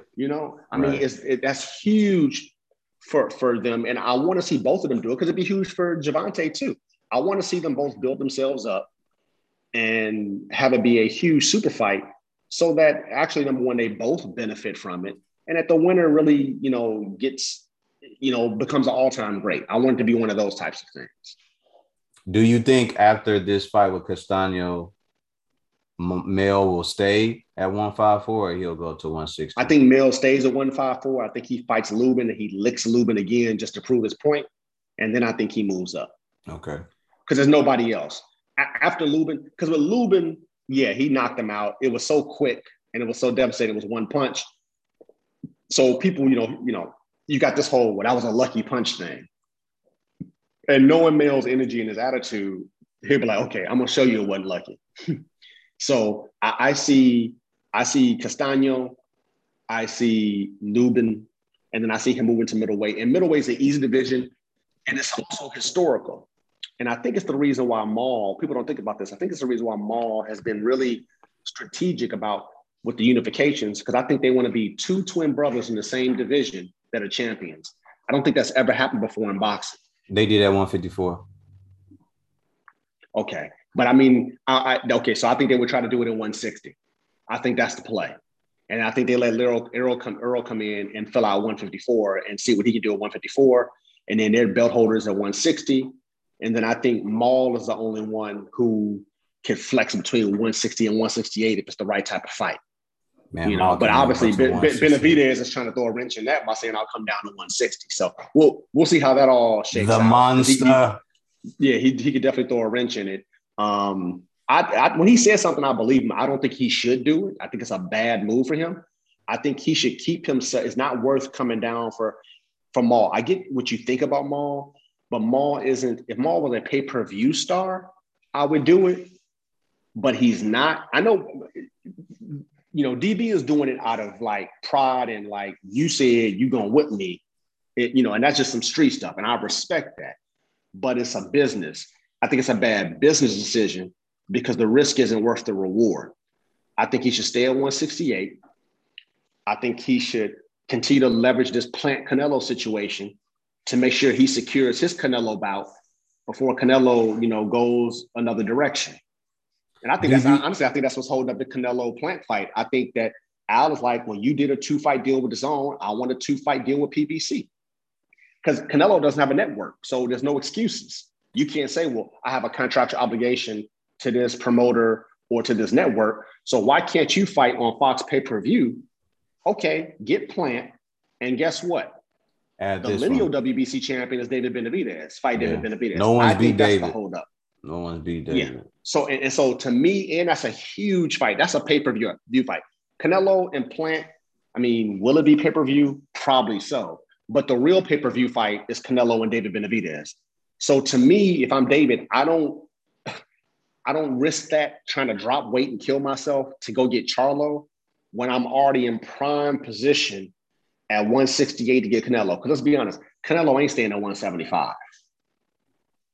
No, I don't think he may pick and choose certain things, yeah, but he won't be able to survive at 175 because there's other guys coming around at 175 who are going to be a serious problem that I don't care how good his skills are, it's just going to be a problem for him. So I just think that 168 is his division. And if I'm DB, I stay at 168. I murk everybody else. You know, I say, hey, I'm the best. Morrell, I've been the David best. Morrell, you hear PBC. You know, I get it. People saying you're good and this and that. If you want to really test your skills, you want to step up. Come on, I'll lick you. Hey, Berlanga, let's do it with both Latinos. Back off Morrell. I'll give him some time, Jay. He needs some time. No. I don't think that fight's going to happen. Number one, I say it though. I say it, but because people are talking about him now. But I say it just to make the record clear, so you don't come across looking like Keith Thurman, right? I'm here, but I'm not going to give a guy a shot.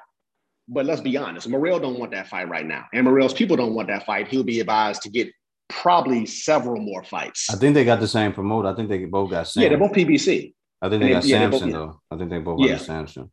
So I just think the way that'll work is Berlanga, hell yeah. Get that Berlanga fight, DB. So I can see Berlanga, but Berlanga's top rank. But I definitely see him saying, hey, Berlanga, he can get the smoke. Hey, you know, if Plant wins, he can get the smoke. But I would not come off 168 pounds if I'm David Benavidez to move down to 160 to fight Jamal Charlo. I would not. That's a bad business decision. I hear you, but you know, when a guy is determined, he got his mind made up.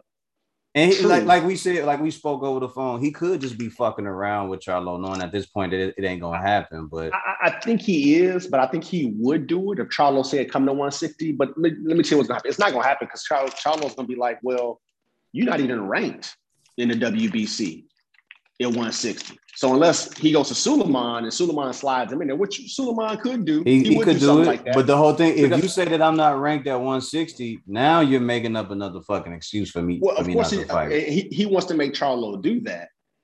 But Suleiman and Canelo love this because Suleiman, this is the Canelo Witness program. So they're like, yes, we can either weaken him, he can take a chance, or we move him out the way because now he's down in middleweight. He's not in your weight, Canelo. And now people are not going to be talking about it. You ain't fight him, and that he's lineal because now all people going to talk about him and Charlo. So I'm pretty sure, you know, it was still working DB favor. It was still working DB favor because then you would say he moved down to 160 to fight a guy that you wouldn't even fight for the last 4 or 5 years. Well, I don't think he did do that because he don't need to. I'm just saying, like they would look at it and go, well, he still fought him. Well, why ain't Canelo fighting? To me, he's fine. Malls talked about going to 168 to fight Canelo. DB's name came up because he's at 168. Maul talked that talk, and DB accepted the challenge. Maul declined the challenge. Nothing else needs to happen. Yeah. It's evident. Yeah. I would not go down to 160 because it's not going to prove anything. Because eventually, if Maul wanted the Canelo fight, he's going to come up to 168 anyway. I don't even know why he keeps asking for that fight. Well, Reynoso already said Canelo is not coming down.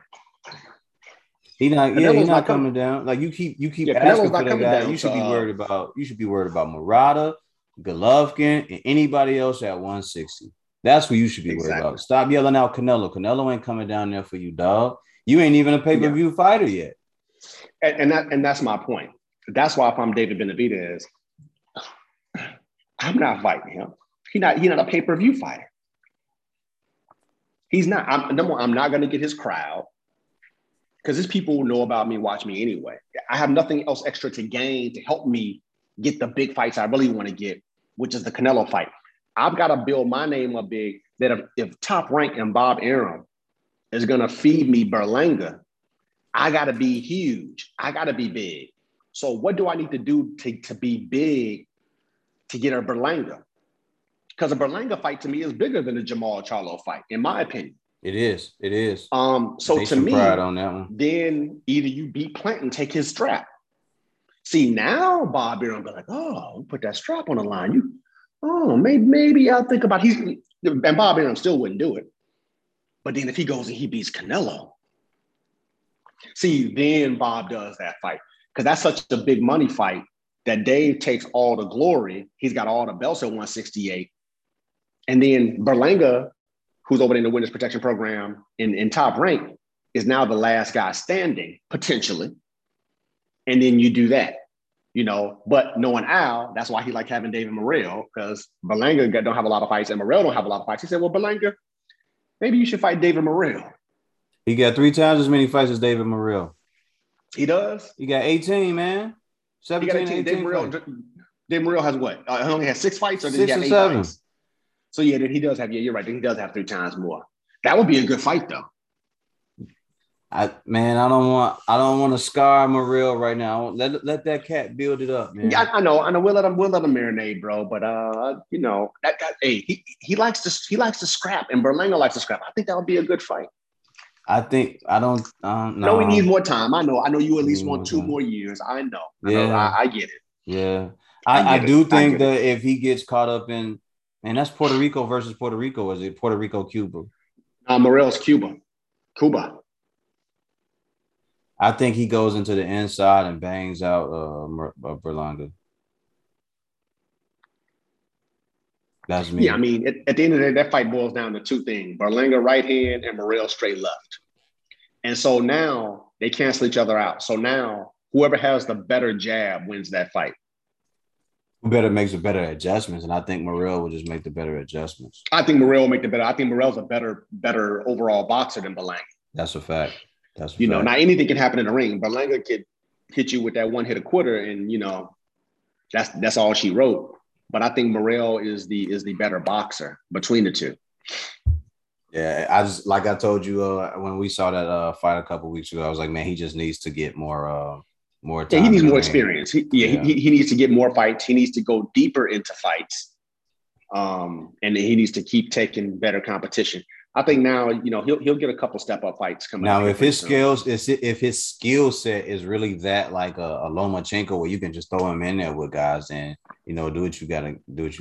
So word on the street is that's what they compare him to in terms of, because he got such an extensive amateur pedigree. Okay. That they think that his skills wise is already there. Okay. I still think they're gonna put some Lowry season salt on him for a minute. You got to, because that's a bigger division, and getting clipped by one of them punches is different. And you already got Benavidez right there. So if I'm Morrell, I eat food on my side of the block that's underneath David Benavidez. I let Benavidez handle his business. And if there's a big fight at the end that's all PBC to be had, you got the inside track for that fight. You don't have to worry about having to be hard to make that fight. That's the easiest fight to make. Yep. So if I'm Morrell Jr., that's what I do. And but at the moment where you're ready to talk about a David Benavidez, you still gotta come for the head of Berlanga. You got to, because Benavidez is ahead of Berlanga. Absolutely. So they're both competing to get to where Benavidez is right now. And then Benavidez is trying to get Canelo. That's why I don't think it makes sense for him to give up his positioning and go down to 160 to fight Charlo. I don't think it's worth the risk. That's just me being theoretical about the Charlo Benavidez thing, but. And he wouldn't get the fight anyway if he got down to 160, because Maul ain't taking that fight even when he get down to 160. Well, I don't know, man. Maul, Maul gonna say GGG? Well, you should keep hollering out GGG. You should keep hollering out GGG. I would like. He got food too. He got GGG and he got Andre, so he has some ample distractions that he can fight the legitimate fights ahead of Benavidez. Murata's there too, but he ain't gonna do nothing but stay in Japan. He ain't gonna come over here for that smoke. Allegedly, he's supposed to fight Golovkin by the end of the year. Remember, I told you it was gonna a prediction. I was like, by January, he'll end up fighting Murata. And look how that shit kind of played out. Man, I don't know. I don't even want to talk about Golovkin, man. I'm not the I'm gonna biggest. tell you who I like. I'm gonna tell you who Murata's gonna end up fighting. The guy to just be Rob Brandt, Janabek. He's solid. The southpaw. Man, he was clipping Brandt. Rob Brandt, yeah. He was See, clipping Brandt. Janabek is a good fighter. People sleep on him. Another one with really good amateur pedigree. I think he's the guy that you're gonna see get a GGG or get a Murata before an Andrade or a Charlo will. He's just very well positioned, especially Murata, because Janabek is, he's from Kazakhstan, Uzbekistan. He's from somewhere over in that part of the world. So I think that's at least regionally, a bigger fight for that region to fight a Janabek versus Murata. And that's why GGG and Murata is a big fight, because, again, it's in that hemisphere of the world. So you have to think about it from a geographical standpoint too. Gotcha. And so I think those three are going to, figure their thing out. And that's why I think Charlo and Andrade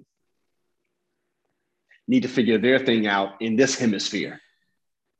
I'm sure we've spoken on this before. Who do you think wins that fight, Charlo or Andrade?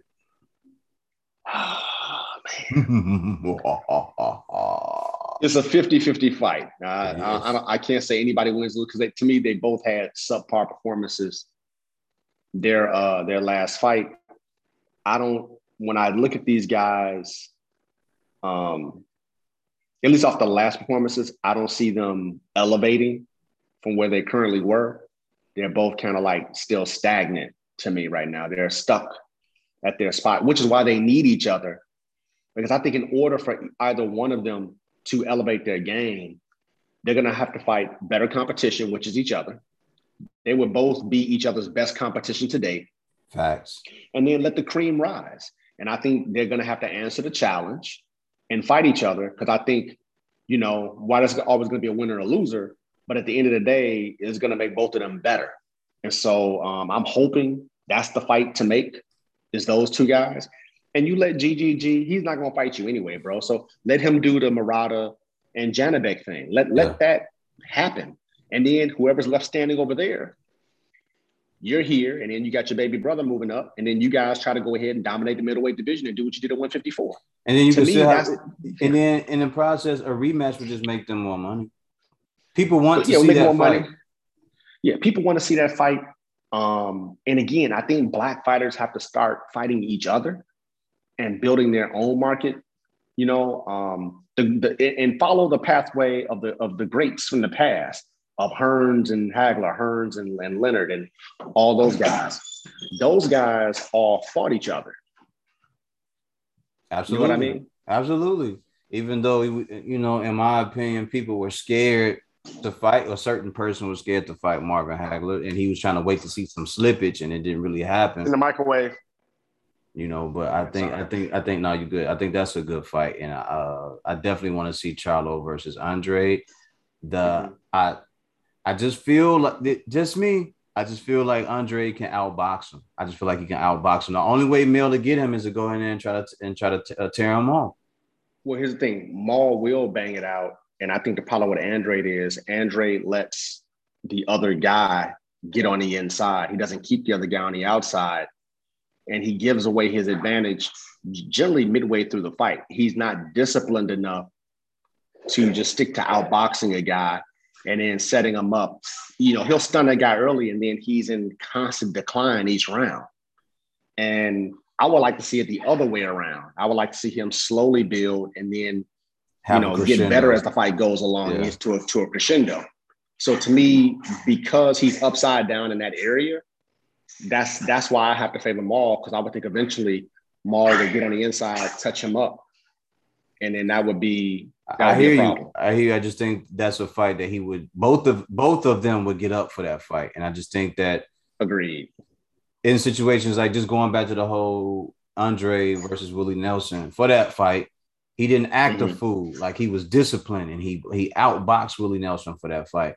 And he wanted to win. He wanted to win that fight and be champion and everything. And I think against a Charlo, he would have more discipline.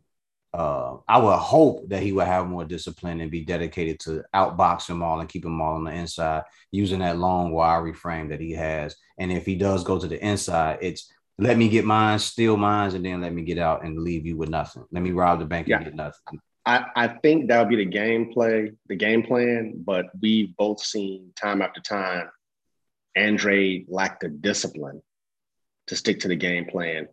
And because I think he's emotionally invested because there's personal animus between the two of them, I just think he would break down from a discipline standpoint and give Maul the opportunity that he needs. I think he outboxes Maul, but I think Maul lands the big shot and hurts him. And I think, now here's the thing. If at some point they're going to trade. They're going to trade. Yeah, they're going to trade. And, we'll see what happens. At the end of the day, what we're both saying is they need to make the fight. Yes. To me, it's absolutely the only fight either one of them should make. Because look, Maul, you're not getting Canelo. You're not getting Triple G. They're really trying to push Triple G hard with Andre, but Triple G's not going to fight Andre. It's just not going to happen. He's going to fight Murata. Andre Meach, if you listening, bro, they're gonna keep you away from that fight. You've been over there for 3-4 years, man. And there's more money in the Murata fight. Again, us Westerners, especially Americans, tend to think the whole world is just America. No. But there's a whole other part of the world.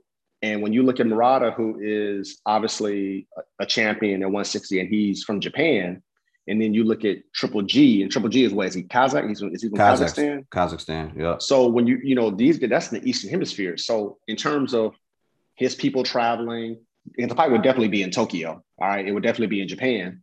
Murata being, the champion, and he's got a built-in market there. The local promoter base, they're going to put big money up for that fight. Oh yeah, you know that. And it's going to have a good live gate because of that audience. It's a regional audience that fits, the demographics fit in that region for those two fighters. Yes. So that's a bigger fight, and that's a bigger money fight. And at his age, Triple G is going to go for make the best business decision. Yes. Over anything. So I get a belt, and I get to make more money, and my fan base gets to come, and I can be the big fish over here. And DAZN has put on cars over there already. So yeah, and they've done it. So to me, that's what's going to happen. And so to me, they actually need each other. And I think whoever, even a person that loses benefits. Yeah. Because at least they can say they have that name on their resume. And let's be honest, other than Canelo Triple G, that would be the best comp anybody's faced, or the best fight that's ever been made at 160 in recent years. Yeah. Yeah. So win, lose, or draw, I think that's the situation. Big Charlo, come on, man. Meach, y'all put that fight together. Y'all need each other for that fight. That's a fight where y'all can make some good cash, man. Yeah, they can be good money. And, I'll tell you exactly where they should do that fight. They should do that fight in Atlanta. You think that should be Atlanta? I think that should be Atlanta. Because look at it. Here's why. And I would take that shit back to Houston, my guy. You of course you would, but then that's Charlo's backyard. I think Andre will want something more neutral. I think you go to Houston, yes. But I think these guys, again, they have to think outside the box and look from a branding perspective. Charlo has already got Houston. I mean, he got the keys to the city. I mean, his brother, right? Nice. So you can fight, this lemon glass and do big numbers. People show up. Yeah, people will show up. Right, but now if you want to get the bigger fights, what draw are you outside of Houston? How have you built up your fan base outside of Houston? So you go to another market where there are a lot of African Americans. Now you have two African American champions, two Black champions, and you fight them in a tier 1, tier 2 market, tier 1 market, and a place where you have the elites come out, right? The Hollywood. So if you're not doing the fight in Los Angeles, which I don't think is a good idea, Atlanta would be the perfect place. To do that fight? And again, Tank's already built that market. Correct. The fight fans come out. That would be I'm gonna get dressed up and show out. That's a step and repeat red carpet type thing. Definitely. Because again, Tank went, and we're talking about, he was going for the regular championship. Yes, Tank is a superstar, but these guys are both current real champions Yeah. in the division. And everybody is going to want to see that. And they're both in their prime. This is Yeah. not a younger guy, older guy, Yeah. intercontinental champion and super champion and regular champion. No, these are two real champions. And it's in a historic weight division. It's in the middleweight division. Yeah, the boxing world would love that. Man, take that, bro. And it would be for the WBC and the WBA. And think about it. People from Texas can travel to Atlanta. Where's Andre from? Andre from the East Coast, didn't he? Yeah, he's from Long Island. So he from 4 hour plane ride, I think. Do some triangulation there. Bam, right there. For all of them. That's why. Yeah. That's exactly where I would do it. And they both win because they both gain more fans. And the money's gonna be there. Oh, the money's gonna be there. So to me, that's the fight to make. That's the location that I would do it. And the boxing world will show up. Boxing world will show up. Black Hollywood will show up. Other people will show up. And it's a unification. And it's also big just in boxing business because you got a guy who signed to Matchroom and under his own network fighting a guy who is with, PBC and who's on, Showtime. So to me, that's something else that's groundbreaking that you don't see a lot, that they can really say, hey, we really want to make this happen. Even though we have different promoters, even though we're on different networks, this fight had to happen. Yeah. This is the clash. This is the middleweight. These are the two best middleweights because we're the only two who are willing to fight each other. See, those are the things that they can really say. And because they're on this half of the hemisphere and the other side don't even care, not even thinking about it, they can say it and it will completely sell. Do you think that would be like a Hagler-Hearns fight, maybe? Of course it would. See, and so I would do the same thing. I would do the same strategy with Triple G and Murata. Oh, we're the two top middleweights. We're the two that want to fight each other. So if you're talking about that part of the hemisphere, all those people are going to drink that Kool-Aid. Yeah. They don't know who Jamal Charlo is. They don't know who Demetrius Andrade is. They can care less. They can look on Boxer, right? But they don't know who these guys are. And even if they do know who they are, they don't care because they're black and they're American. Yeah, we don't want to do that. Yeah, that makes a great fight. I say we got Eastern Hemisphere, we got Western Hemisphere, and then you put the two winners. To me, that's how I would position it. Yeah. If I'm Jamal or if I'm Demetrius, I kind of do what Ryan Garcia said, but actually have the balls to follow through with it. Ryan Garcia had a great idea. Hey, it's four of us. These two fight, then the winners fight each other, and maybe the losers fight each other. Yeah. Now he just didn't have the balls to go through with it. Now I think Maul or Andre should say, okay, Murata, GGG, y'all go ahead and handle y'all business over there. We're gonna have a lot of business over here. And hey, let's get at it. Make that fight, champs. Come on, champs. Make that fight. We need to see that. The best have to fight the best, man. It makes sense from a sporting perspective, and it makes great business sense. And it's going to be geographically. That's going to be history, man. Wow. That is history. Yeah, literally, they could literally say Hagler-Hearns. They could literally, say Hagler-Leonard. They can pull from something that is historic that's already happened, and they can use that energy and then say, and we're going to do it in Atlanta. We're going to do it in Chocolate City. We're going to do it in Black Hollywood. Man, that's crazy. It's huge. It is at all the athletes, NBA, because think from a cultural perspective. And the NBA players and the football players love boxing. The entertainers are going to come. Yes. Like, Denzel going to show up. Denzel going to show up. Dr. J going to show up. Yeah.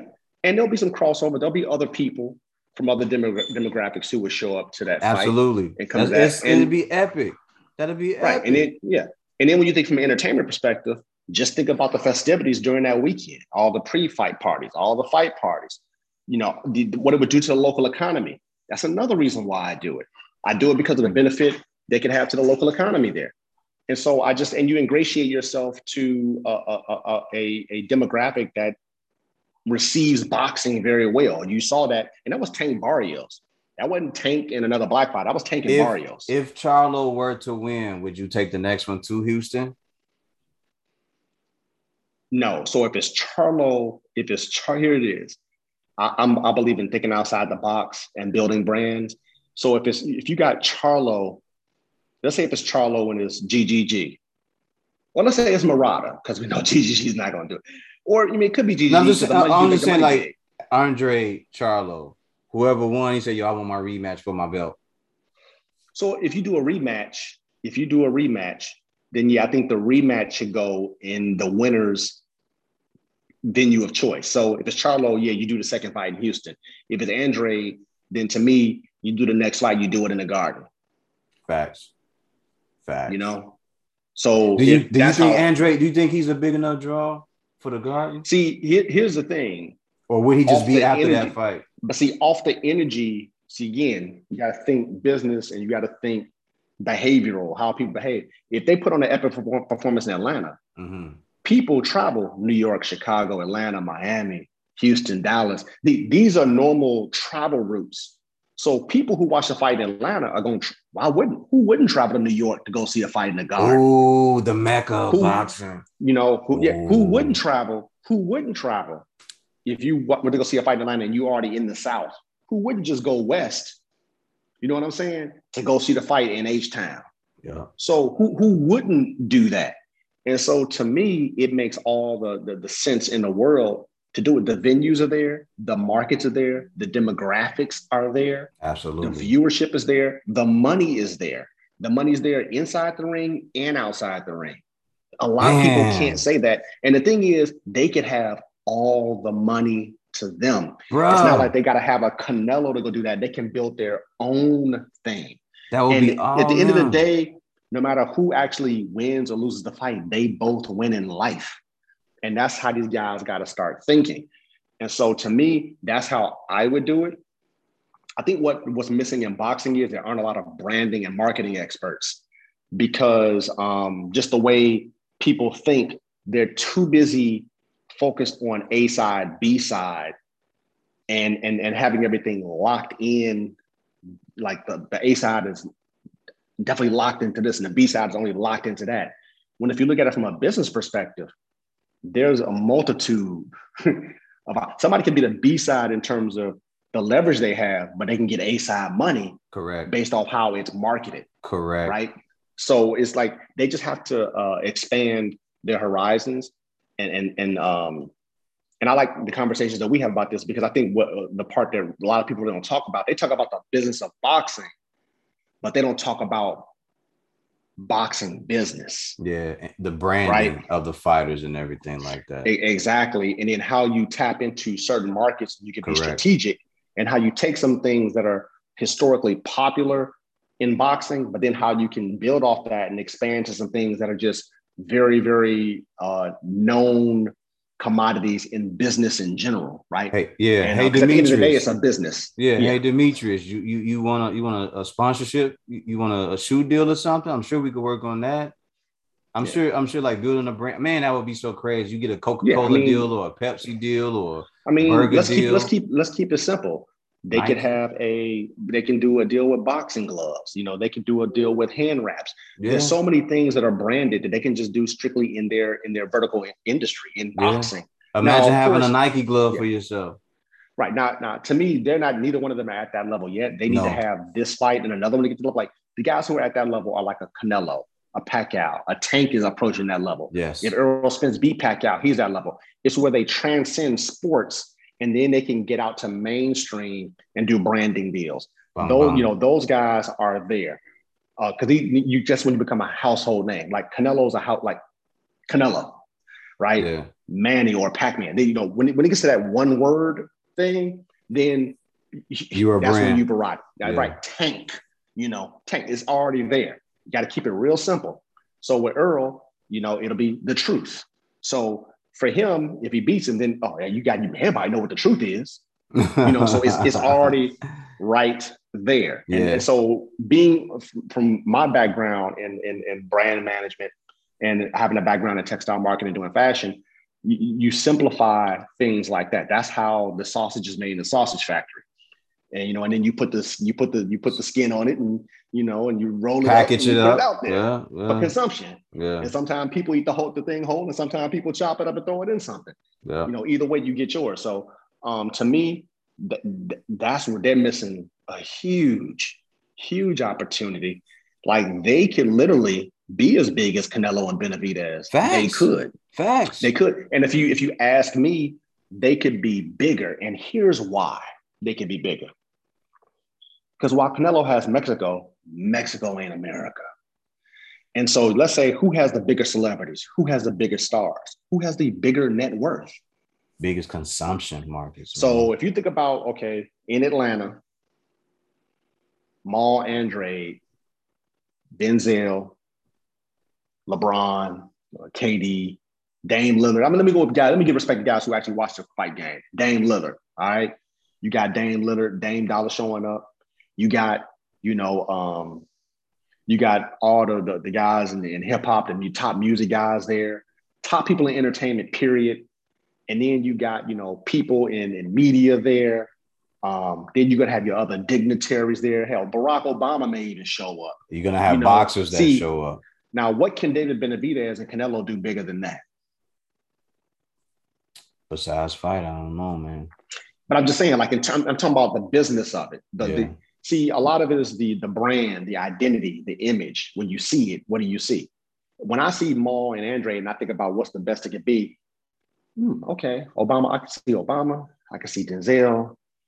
I can see Jay-Z and Beyonce. Two really good looking guys. I can see this. I can see the bigger stars. Mayweather's going to be there. Other great stars. Earl's going to be there. All the top guys in boxing going to be there. NFL guys going to be there. Absolutely. UFC guys going to be there. Now, when you look at Canelo and David, you get some UFC guys, you get that. But in terms of celebrity and sheer amounts of them, Maul and Andrade in Atlanta could get more than Canelo and Benavidez could. Yeah. Strictly off the strength of the culture. See, we always talk about culture vultures and how people monetize our culture. It's because we choose not to monetize our culture. And build that shit, yeah. Yeah. Because they would get bigger stars than Canelo and Benavidez could. Because what's the bigger market? That night, that would be a crazy night. And then I'm sure they would look at the numbers and go, we got to do it again. We got to do it again. Okay. And, wow, are you really losing if you took that fight to the Garden if it's Andrade who wins? Are you really losing if you took that fight to, the Toyota Center in Houston where the Rockets play? Are you losing? No, you're not losing. You're winning. Yeah. Because guess what? Your markets are right there. Huge African-American population on the East Coast. Huge African-American population in Houston. That would be crazy. That would be so crazy. And the celebrities would go to those markets. So if I am Damian Lillard and I'm watching this trilogy, the first one in Atlanta, hell yeah. Let's say the next one is at the Garden in New York. Historic. That's New York. Global market. Oh, bam, then. Oh, damn. Maul got his get back. Now the last fight, the trilogy fight, is in Houston. Right. Chocolate City. What? One of the fastest growing populations in America. Fastest growing cities. Damn, man. Now you're talking about guys getting 30 to 50 million in fight at that point. That's my point. It would be 30 and probably more on the back end because of the pay-per-view sales. That would be so crazy. What? Exactly. See, what? And that's how you make, to me, that's what business lacks. Boxing lacks. Boxing lacks. They have people who know how to do business, do contracts, but they lack a lot of people who don't understand branding. Because in order to brand and build identity, you have to have vision. You have to be able to see it before it happens. And to me, this is a no-brainer. Minimum is 2 fights, minimum, right? Yeah. And as long as there's no catastrophic injury or something like that, it's a fight and a rematch. So you're guaranteed Atlanta, Houston, Atlanta, New York. How do you lose? Bro, I believe if they were to sit down with somebody and be able to show that to them, there's no way. And look at the leverage they have with each other. They do a big fight. Now here comes Canelo. Oh, you got money. I want in. Yeah. Look at the leverage you get now. They've been a big, Canelo level 168. I'll come down to 160 for real for now. See, now okay, baby, you come down to 160. You're going to come down on my terms, not on your terms. Right. Leverage. Right. So from a business perspective, from a branding perspective, that's how I manage my affairs. If I'm Maul and Andre, they should be, even though I like each other, I've never liked everybody I've done business with, but it's about getting a done and you want to have it where it's mutually beneficial. Those two guys should be able to sit down and discuss how they can do something that's mutually beneficial because both of them are going to come out of it better than they went into it. More people are going to know who they are. They're going to make more money than they ever made doing anything else. They're going to build an audience. They're going to bring in new people into boxing. And the reason why is because once all those celebrities come, all those people who follow those celebrities are going to come and look at it because that's what the celebrities are looking at. And now you force a guy like and lastly, now you become a celebrity. Yep. See, it's the trifecta. It's all right there for these guys. Now you start forcing all them belts to come to you. Bring them belts on over here. Now the beauty of, and it puts you on the A side. So when you're talking about a Canelo, that's how you build yourself to become the A side. On top of that, you make all this money. There's so much money there to be made. And there's money to be made big for the winner and for the loser. And you talking about that middleweight when y'all being the best of the best in the division. Like you said, a trifecta. Really losing. And the reason why the timing is perfect now, it's not like there's one or two or three other guys that people are like, oh, you're denying this guy his opportunity. Nah, nobody over here even really cares about GG. He's old. Nobody even cares and knows Murata. Nope. And nobody knows Janibek. Nope. So nobody's going to be saying, you guys can't keep fighting each other in this trilogy because you got to give Janibek an opportunity. Nobody's saying that shit. No, nobody even cares. That's why it's perfect. Absolutely. That's why it's perfect, bro. I agree with that. It would be perfect for them to do that. Like you said, Atlanta, winner gets to go home. Ticket sales go through the roof. Whoever wins that, if it's another rematch, and then we got to come back, that's just nothing but money to be made. So you know who's doing that? You know who's doing that right now? Mayweather is between Tank and Dev. See, I know he saw that years. I know he saw that shit years ago. He saw it years ago. He's like, okay, notice Dev keep calling out Tank because Tank is the star. Dev is not a star yet, superstar yet. No, notice how Tank clap back at everybody else, but he don't clap back at Dev. Notice that. On Dev. He waiting on Dev, and he's like, okay, Dev, you got to clout chase me a little bit, but it's good because it's good for both of us because it's building your value. Yeah. Now you keep winning.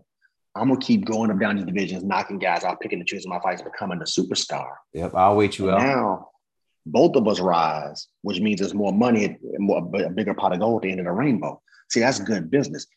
Dev is like Vegas, Tank is like nigga Atlanta. See, so they can do the same thing. See, it's smart.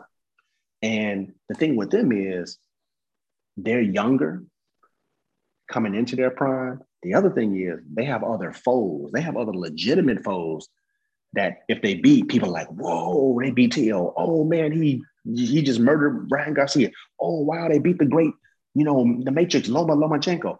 They actually have an even sweeter situation. Absolutely. They can absolutely. Before getting to each other, they can be, So their fight, their super trilogy, super fight, if they build it the right way, could be bigger than Maul and Andrade. Absolutely. Because there's more competition and more fights that people want to see in that division.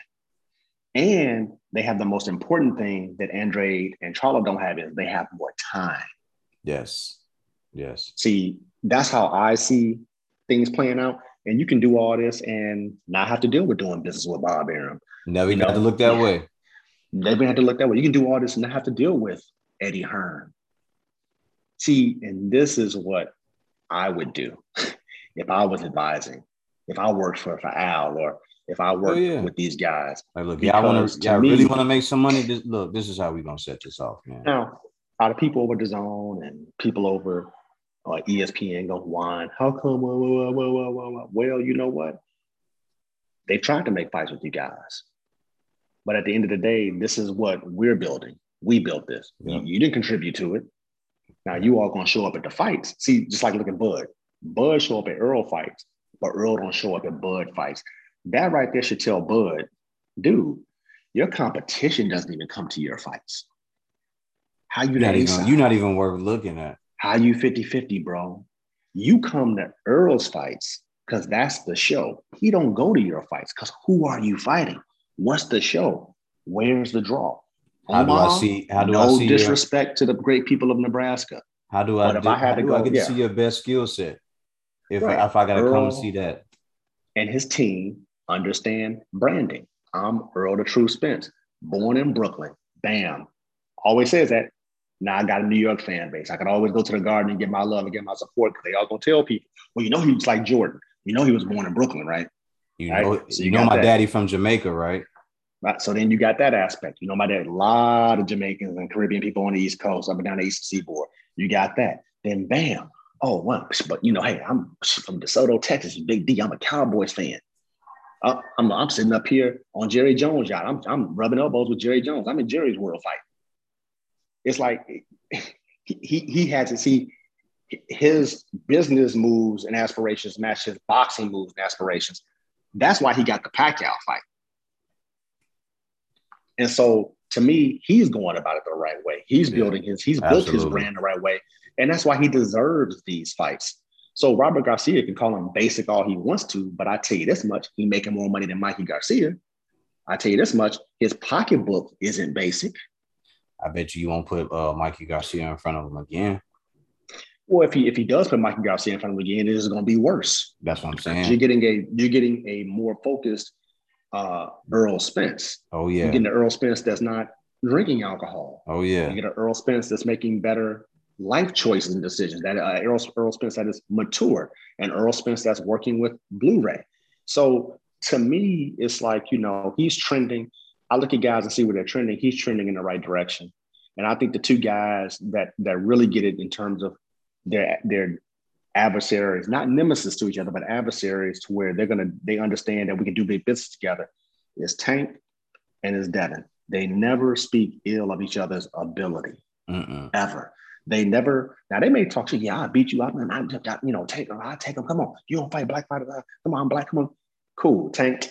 They'll call down. You know, I knock your little ass out. You can run, but you can't hide. That's marketing. That's building the fight. It's not saying Devin can't fight. It's not saying Tank can't fight. He can't punch. It's let's build it up, but they're not devaluing. When you hear Ryan Garcia, man, look what Linares did. I'll knock him out in the first round. Even all the greats, you didn't hear Sugar Ray Rob. I mean, not Sugar Ray. You didn't hear Ray Leonard down in Tommy Hearns. Yeah. He just says he's an excellent fighter, but he has to get up to this level. Yeah. Or Teofimo. Oh, he's an email champion. You're a dummy. So you're gonna devalue a guy that you can make money with instead of saying, you know what, that is interesting, man. You know, even though I took that designation off of Loma had a chance to fight Devin Haney and he didn't. So Devin Haney got that super belt and I won it and I'm coming to get it. That's what Teofimo should be saying. Yeah. See, if Teofimo said that, I might even ride with the whole undisputed thing because he did beat the man. Roy but Jones, the man gave up your a belt. second fight with B-Hop, didn't you say I had to be the A-side since you were talking about Earl Spence? Didn't you say that when y'all were arguing over the phone in public? Didn't you say that you had to be the A-side? And B-Hop said, no, I'm the A-side. I'm 60-40. No, I'm 60-40. Y'all made that fight happen, though, But here's the thing, though. And this is why people have to really be careful what they say because it doesn't age well. This the one thing I do like about social media and technology. Look at all the dumb shit that Bud has said, that Bomac has said, that the Bud supporters and lovers and ESPN has said, Max Kellerman has said, and you know, look at all the dumb things they said. They haven't aged well at all. Andre Ward, Timothy Bradley, Joe Tessitore, they're not aging well. It affects your brand when you say things that are unethical, that are untruth, that aren't truthful. But better yet, it affects your brand when you say something and we know you know better. It's one thing to deal with somebody from a place of ignorance. But if you actually have the knowledge, but you're still saying dumb shit, man, that makes you beyond suspect, right? Do you think Wilder's camp probably plays some of the thing Andre Ward is saying that he won't be able to bounce back? You know, he doesn't have the ability to bounce. You think they play that shit in the gym just to keep him? I don't think they play it. I think Deontay is already self-motivated. I think through his own failures. I think Deontay sees, and he said it, and I give him credit. I give the champ credit because he said, look, it's like life, man. People have a good thing and they fall in love with it, right? That's a They fact. fall in love with it. That's a fact. And it once you get that one thing and it always works, if ladies, the guy got that one trick and he figured out, you keep doing that trick. But at the end of the day, you should, even though you may have that one trick down, you still need to expand your game. You still need to explore and get better. And I think Deontay, for all the other stuff, the gloves, the water, et cetera, I listened to what he said.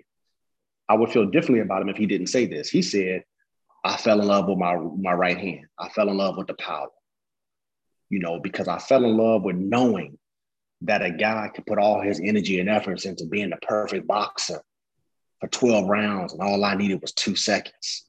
I had the equalizer. And he said, I fell in love with it, and that led to my demise. Absolutely.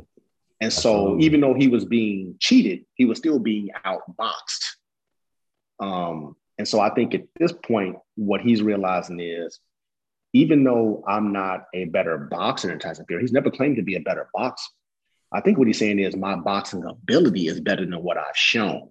Correct. Because I always just focused on one thing. I don't have to be as good of a boxer as Tyson Fury, but if I'm a even better boxer, that gives me a better opportunity to land the shots that I know I can land, I can finish him. And so it doesn't matter how great of a boxer he is, I can hit him with something he won't get up. And I have enough boxing ability to be able to land that punch more than once. I wonder what that right hand to the body is going to feel like. Ooh, like a clean shot instead of it being to the head.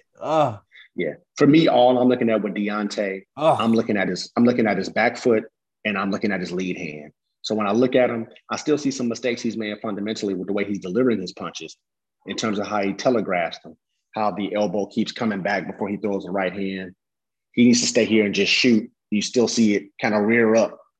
And, but at this point, that might be who he is. And honestly, what are you saying? His arm rears up or his shoulder rears up? Yeah. So what he does is when he gets ready to throw that right hand every time, he'll throw it. And instead of boom, boom, instead of just coming straight like that, he tucks his elbow in, but it goes backwards first. He always disconnects, he disengages, and he brings it back. He rears it back before he comes with that right hand. It could probably just be his mechanics, like it could be the mechanics. And honestly, I'm nitpicking here. And honestly, it really won't make a bit of damn difference if he's better with that left hand. Because if he's better with that left hand and you got to look at it, that's the split second you need. That even if this action takes a split second, if this is keeping the guy busy, then it gives that right hand time to get there.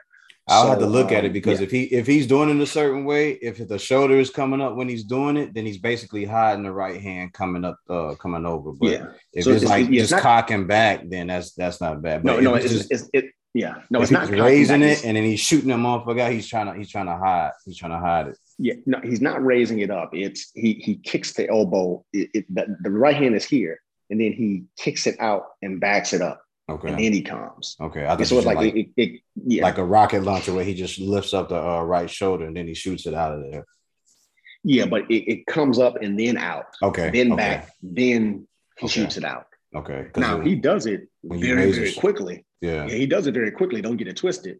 But with a guy who's a master boxer like Tyson Fury, that's what he's looking at. Tyson Fury is just steadily looking at that right elbow. That's fine, man. I just want to see him land that shit to the body. So my point is if he's looking at your right elbow because he's so afraid of that right hand, imagine what this hand can be doing. Hooking up that motherfucker. And so, yeah. Imagine him being able to hook off the jab. And to me, that's the most dangerous thing for him. Being able to hook off that jab because when he commits to it, he's got a really good jab. But hooking off that jab is really bad. I actually think I know a killer combination for Deontay that would destroy people that they wouldn't even see coming. The double jab and then the left hook after it. So all 3 punches, a 3-punch combination with the same hand. Because what people are doing like Fury, and he's got an advantage because he's tall, right? And he's very good at slipping and he's constantly looking. He's expecting that 1-2 or at worst that 1-1-2. Could you imagine?